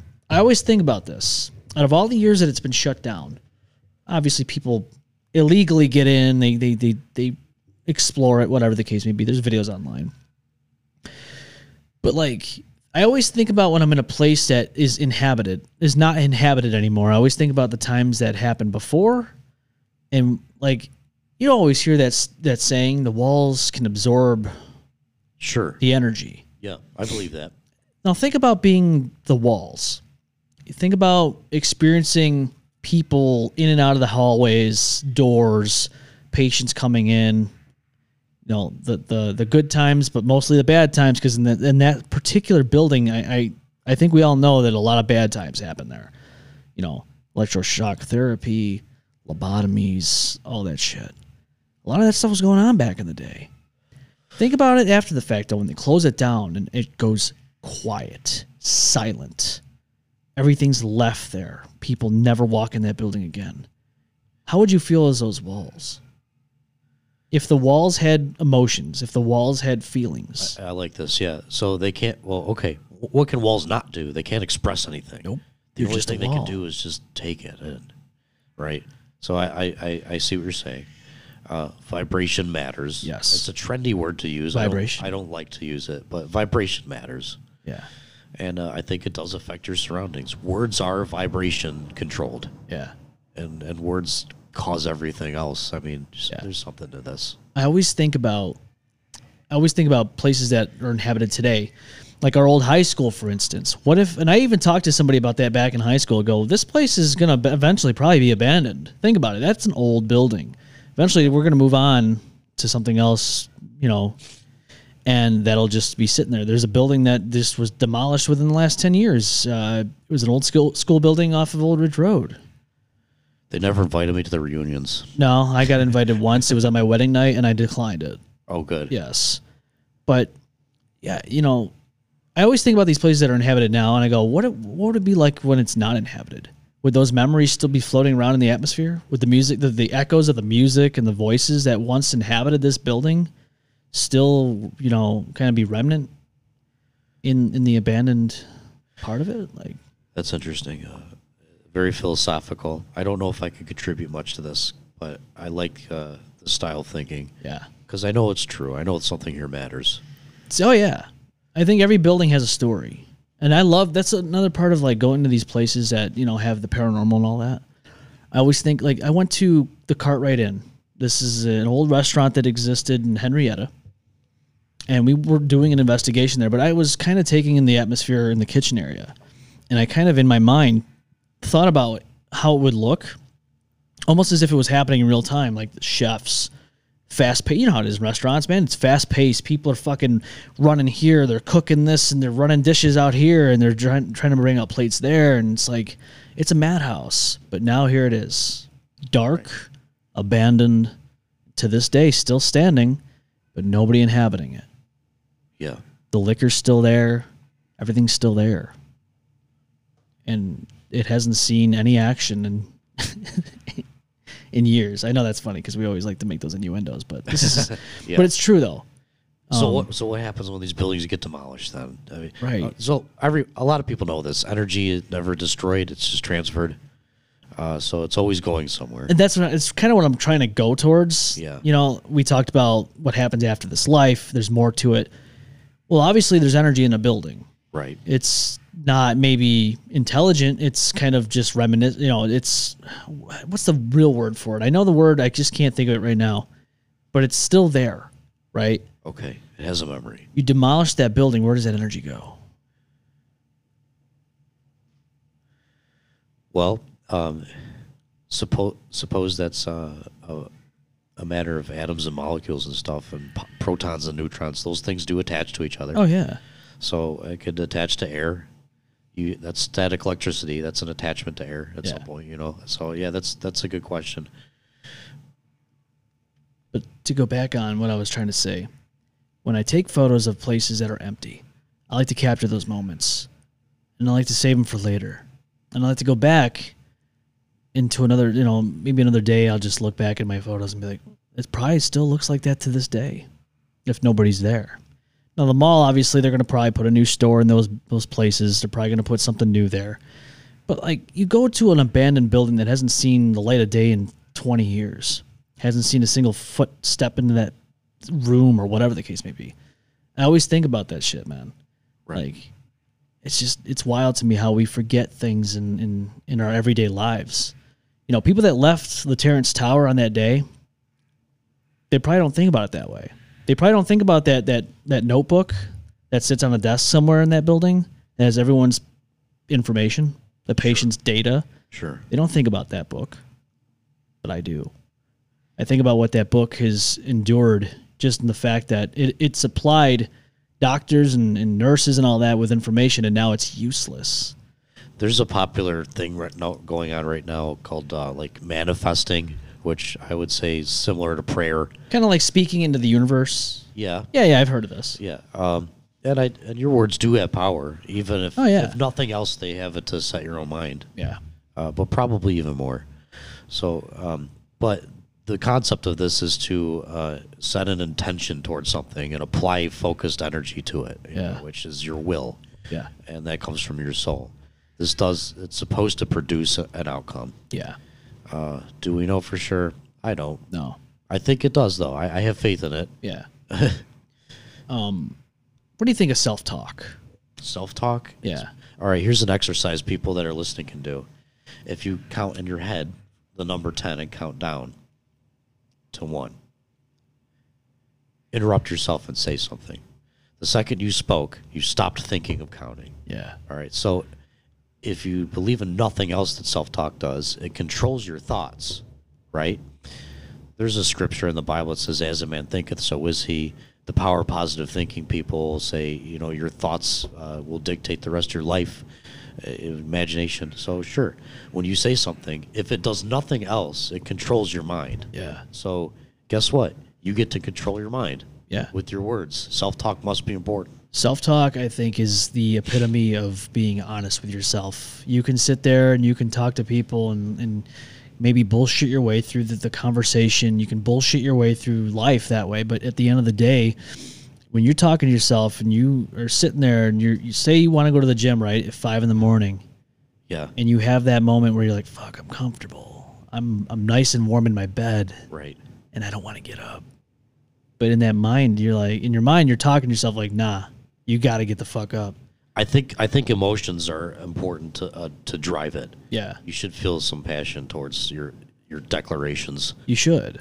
I think it's important. Like I think people lack that self-talk. People go about so you've heard inner dialogue, right? Definitely. There's people out there that don't even have that. I read that recently. Isn't that wild? I was surprised. I was like, there's no way these people don't think to themselves. That's a thing. They're the epitome of non-playable characters, NPCs. Wow. In the real world. They're basically just standing there waiting for someone to walk up to them and prompt them, and then you see that little window pop up with a dialogue. Other than that, they're just sitting there in silence, like there's nothing going on in their head. That's kind of wild to me. That's amazing. To me, I know I have an inner dialogue. Yeah, I definitely have one. You know, you watch shows like It's too Dexter. active. Yeah. You watch shows like Dexter and all that, and you know, you hear him talking is a narrative, but that's inner dialogue to an extent. Right. He's saying things that's in his mind. I think it's important to have that. Yeah, I read this article before. I know what you're talking about. I thought everyone had this. No. But yeah, so that means that they must be very suggestible people, right? I don't know, man. It's kind of weird to me to think about living my life without an inner dialogue. You know? Absolutely. Like, you're walking into the store and you're like, you know, you're looking around, you're observing the atmosphere around you. Some people walk in there and just, that's it. What they hear is what they hear. What they're thinking is whatever. Sometimes I wonder what the inner dialogue of people who know multiple languages is like. That's wild to me too, isn't it? Like, if they know English, Spanish, Russian, or whatever. Yeah. What is it? English, Russian? What is it? What are they using? Yeah. Who knows? I don't know. They could use them all. Could use them all. And in fact, before they speak, they do. Maybe it's possible that everyone who learns another language must have an inner dialogue. Yeah. Because they have to translate their mind first, right? Oh yeah. Huh. It's funny because Huac was here Saturday, and he goes, when you pass by somebody, instinctually you recognize them as somebody they may not be. You already kind of gather how they are by what they look like, what they might sound like, how they might act. True. And Japan has a culture. They have this belief in their culture where you have three sides of you. One, people know you as your family and friends, coworkers, whatever. Two, people that might see you and kind of generate whatever they believe of you. And three, who you really are. Right. Kind of, so basically everyone has like multiple personalities to a degree. I'm sure that's true. I mean, who you are in your own car by yourself is a lot different than who you are when you're around somebody. For the sake of argument, let's go the other extreme and say, okay, I'll just declare something. I don't think anyone actually knows who they are. I could understand that to a degree. Yeah. So we're the sum total of our experiences so far, and then you make a decision on which of those you want to define yourself with, I suppose. Yeah. But I know when I analyze who I am, I could be anybody. You know, I can transform if I need to. Yeah. This isn't even your final form. That's right. Exactly. This isn't even your final form. I guess you have some core behaviors. Yeah. But even those can be adjusted. True. I think that's, and I think a lot of people struggle with this, especially when you're told in school and when you're young, you need to know what you want to be when you grow up. And then you grow up to be 21 years old and you're like, fuck, I don't know what I'm doing. I don't know what I want. I don't know where I'm going. You don't know. So then you have to discover yourself. Right. I don't think you truly start discovering yourself until like your late 20s, early 30s. I would go with much later. I'd say 50s. Okay, we can see that. Because the career's done with. You don't have to worry about that problem anymore. It's a problem. There's usually no money issues by you. And I was going to say this earlier. Whatever somebody sticks to for long enough, you'll have a house and family. And like, it's fine. It's not a huge issue. But yeah, by the time you're 50, talk to older people. Oh God, yeah. Yeah, ask 50-plus-year-old men. They're going to revert to like something from their childhood because they're like, oh, finally, I could put all those problems aside and just do what I want to do now. Yeah, 50-year-old men are very honest. Is that why there's a midlife crisis? Probably. Is that why? I mean, it makes sense though. I feel like I got mine done early. I don't know if I did or I don't know, man. I don't really know if I did or not. How do you know? How do you feel like? Oh, I went buck wild when I came back here. Did you? First of all, I didn't think I could do it again. All right, I didn't think I could do it again. It was a miracle to me. So I had nothing. I had a wallet, and a duffel bag, and a couple outfits. Yeah, and that was it. And I had no money, $0, nothing. Yeah. And I just had to make it happen. Within 2 months, I bought a brand new car. I had a job that was paying very well. Like to me, that was a miracle by the grace of God that happened. Yeah. And it was hard. It was hard work. Of course, I did my part, but He showed me the doors to open. Yeah. So I didn't think that could be done. So my midlife crisis that I got done early was just going wild. I spent a lot of money, and I had some fun. Yeah. I did. Yeah, I think you have to have fun in the midst of the chaos. I think that's a very important thing to do. Some people, like I said, some people just kind of go about their life just working and just forgetting all that stuff. But one thing I can say is, if I went back in time and I could talk to myself when I was 19, 20 years old, 21, I wish I could tell myself some ideas. I don't think I'd give away the full story. I don't think I'd be like, hey, it's going to work out. Okay. You're gonna be here. I don't think I'd want to do that, because then I think that I would really just let things go. I think you'd get complacent. Your younger self would go, well, my older self said I was going to be fine, so why the fuck am I going to do this anymore? I would induce more anxiety in my younger self. You would? Yeah. I would say, listen, it's balls to the wall. You got to make it happen. There's no other options. It doesn't look good out there. Yeah. That's what I tell myself, even though I know it's not the truth. I would lie to myself. Yeah. Because it would make me do more. I was going to say, do you think you'd be in a better position? So say there's different times, right? Yeah. And they all lead to different. So whatever's affected in the past doesn't have the same outcome as you are right now. So say you're more successful. If you go back in time, you tell this shit, you tell yourself, hey, be more successful this way. They're more successful. Your past self is more successful, but it doesn't affect your present. I'm trying to get this out there. It's kind of hard to explain. Your present self does not get affected by anything you say to your past. Your past can supersede you, be the fucking most richest person on the planet. Sure. But you won't here in this time. Would you do that? Would you give yourself in the past that upper hand if you could? I like this mental exercise. I like it too. Yeah. So say Bitcoin, right? Bitcoin happened in our lifetime. Right. We wish we could go back in time and fix it. Tell yourself, hey, invest in this fucking cryptocurrency. You might think it's bullshit now, but I'm telling you right now, you'll be a billionaire if you do what I say. Your past self does this. You're fucking billionaire. You might even be more rich than fucking Elon Musk at this point. Right. But you yourself in your current form will never be that way. Would you still do it? I would argue, even though stupidly as it may sound, I would say yeah. You would? Yeah, because I don't think money makes the man. I think it's the other way around. All right, the man makes the money, but you got a story to tell now. Like you lived a life that you can share with somebody else. That's fun. Yeah. If I had $1 billion yesterday and negative $1 million today, yeah, that's a great story. But your past self gets to go on living lavishly, and you don't. That don't bother me. It doesn't bother you. It really doesn't. You wouldn't get jealous, like, fuck, Not man. even a little. I wish it was the other way around, where that motherfucker was telling me, and now I'm the one living that way, and that motherfucker gets to go back into his time where he's just not. Money don't run me. It You're really right. doesn't. But you're right though. It's a concept though, because I like to think about what we would do if we could go back in time and make if we could give ourselves suggestions, and we already know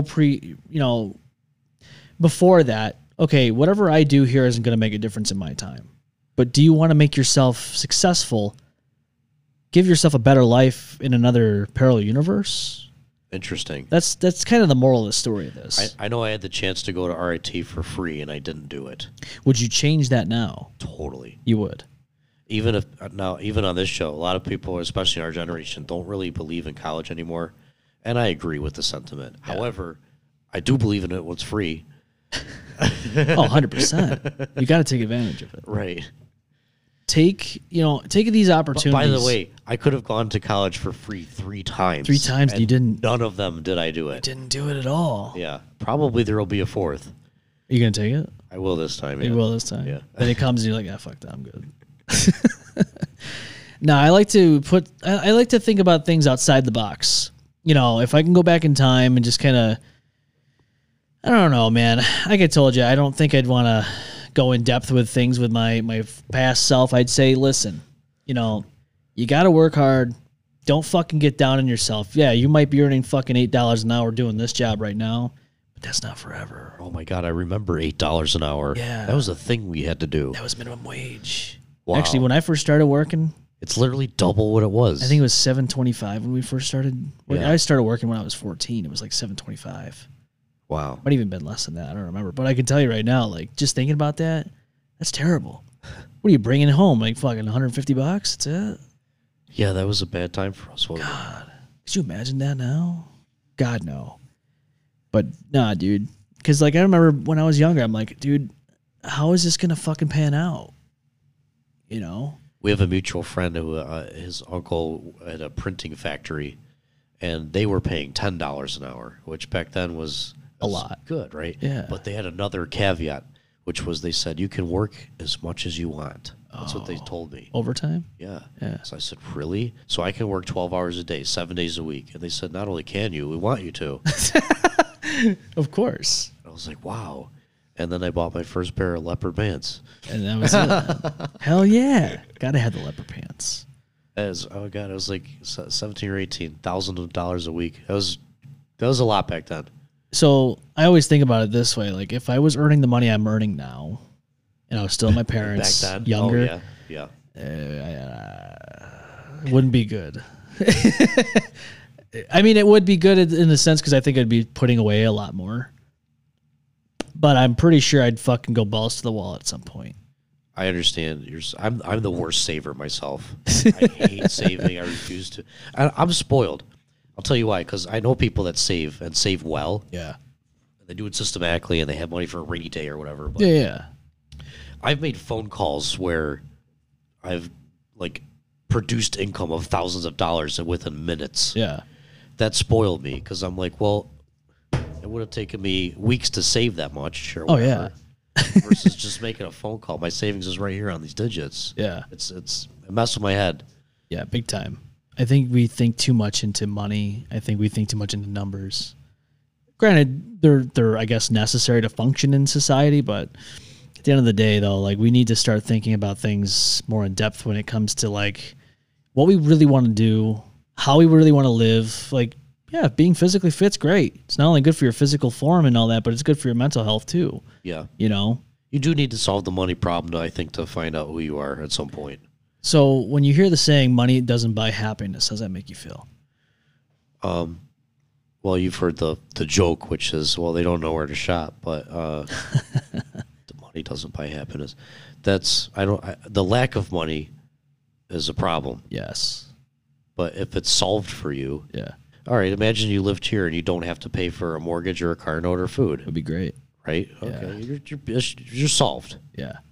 Whatever you earn after that is just for fun experiences. You get to find out who you are at that point because you have no more obstructions. True. So- I think it does kind of take the stress off of you, obviously. You don't have to worry about bills, deadlines, shit like that. People get this misunderstanding that happiness is a state of being and not a state of mind. People think when you are striving for happiness that it's going to be permanent. There's no such thing as permanent happiness. Right. It can't happen. Yeah, it's always fleeting. Always fleeting. We're always going to endure different feelings in our mind. We're always going to feel different, emotions going on. Look, you might be happy 1 second, but in that split second, you can also change on a dime. Something can come up. Hey, you just found out you lost your job. Now you're not happy anymore. Right. But, you could have everything in front of you right now. Life savings, your family, and you won't be happy because you just lost your job. That's your means of income.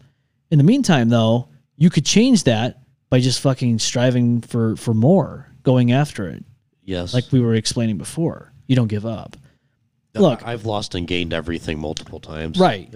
So you know how it is. It don't even faze me anymore if that were to happen again. I know what I'm capable of. Yeah. Yeah. So I think it'd be easier this time if it happened. It wouldn't be good. But at the same time, we need to understand that happiness is what we make it. Right. If you want to sit in misery, you can do that. That's a choice. But I don't want to do that. And you shouldn't either. Sure. Nobody should. And at the end of the day, we talk about these deep-ended conversations. I think it's good to listen to other people's experiences. You might take it for whatever face value you want to take it at.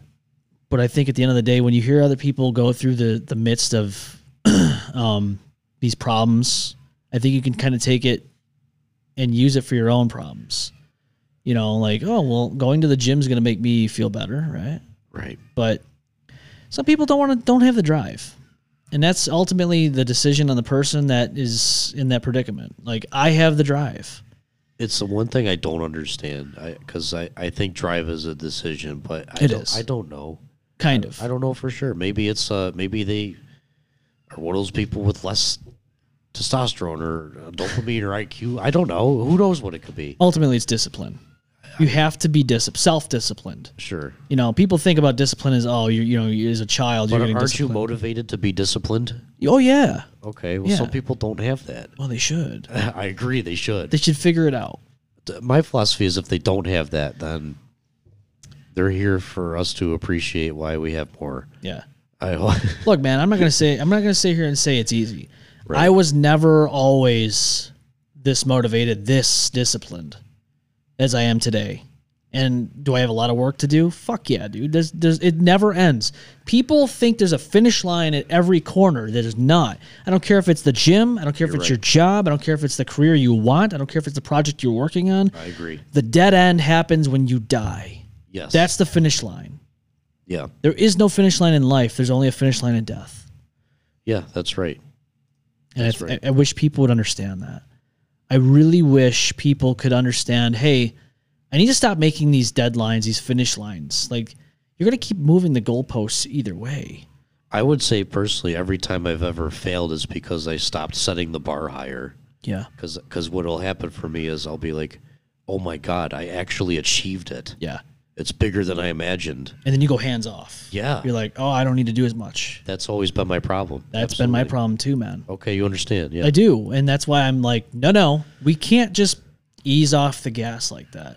We got to keep that fucking pedal going you got to put that pedal to the metal, regardless if you feel good about what you're doing or not, regardless if you're making moves or not. Right. You don't want to let that foot lighten up on that pedal. Because if you do, that's the mistake you're going to make. You're going to go back to that failure. Yeah. I feel like that's where people get complacent. They go, all right, I've gone further than I've ever gone before.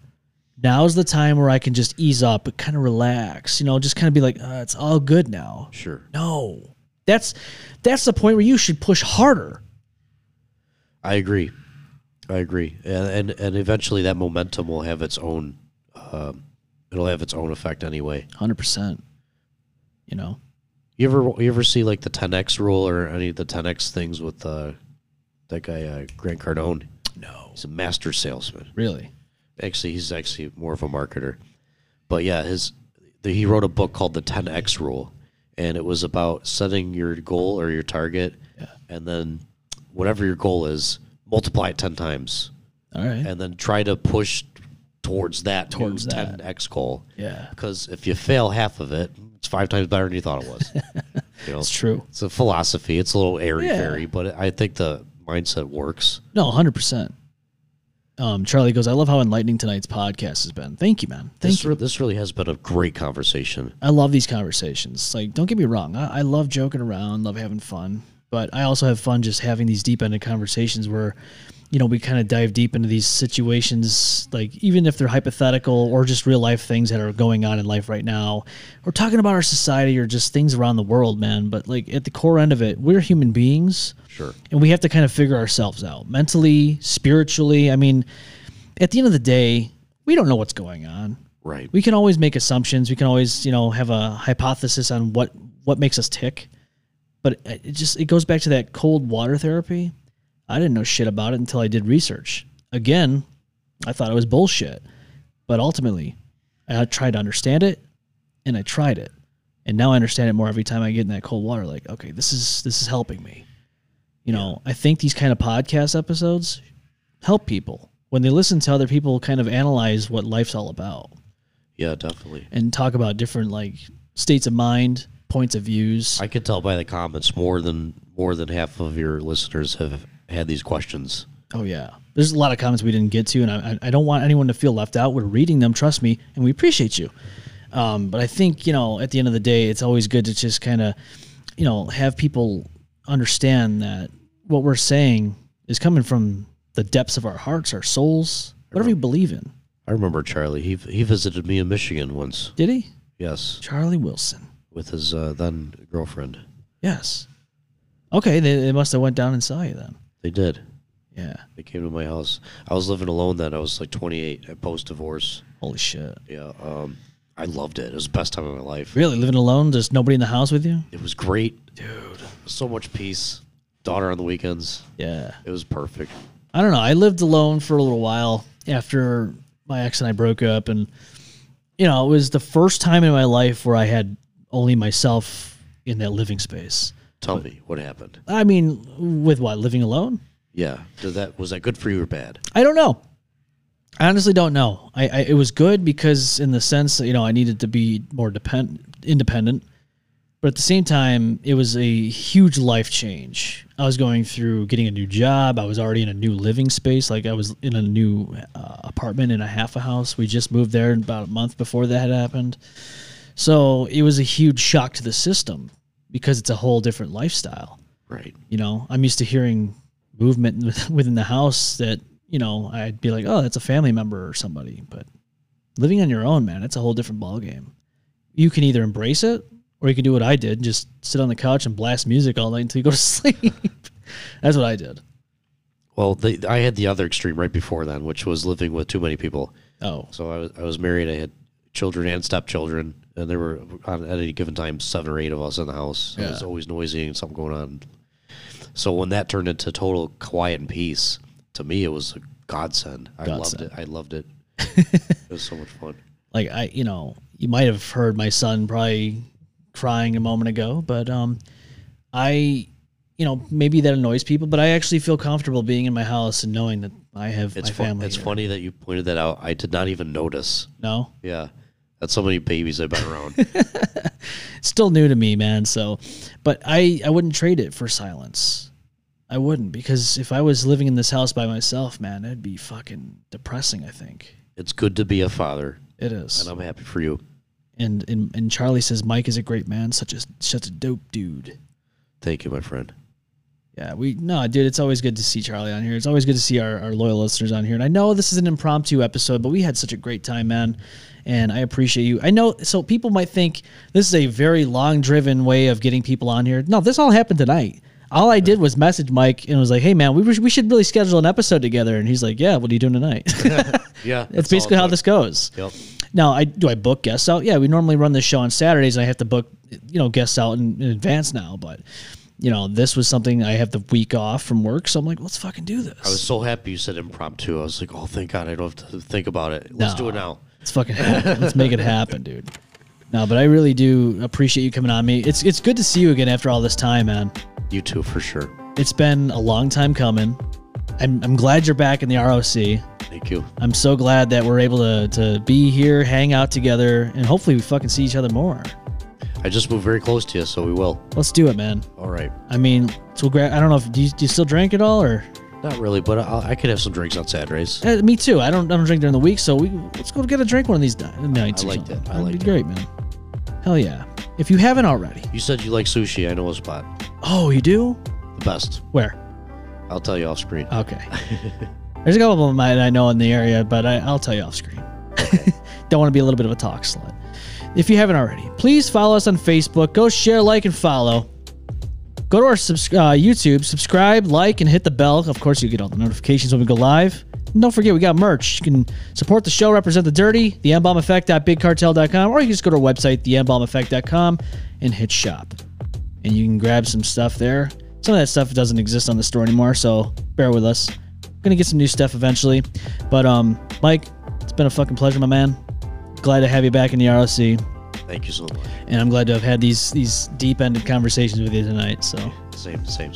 All right, man. Well, this Saturday, we will have GSL News, Jeffrey Rogers himself here in studio to talk about the stuff he's experienced as a very young journalist and the stuff he's seen here in the Rochester area and all the news that he gives out to the people online, so that way you get the true news, not just the mainstream stuff. It's going to be an interesting episode. Can't wait. This kid is great, and he's very driven, just like we were talking about. Awesome. Yeah, man. So don't forget to tune in this Saturday for that. For the rest of the week, have a great week. This is M-Bomb. This is Michael Bianchi. Doesn't want to call himself entrepreneur. That's fine. But this is the M-Bomb Effect. Bye.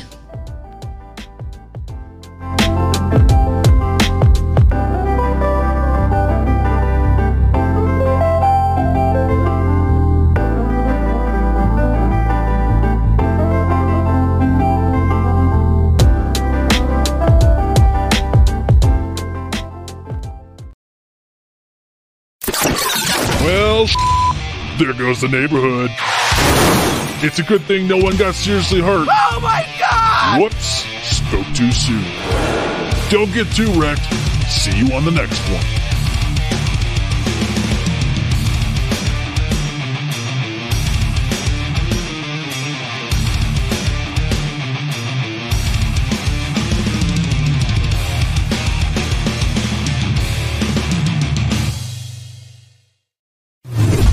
The M-Bomb Effect.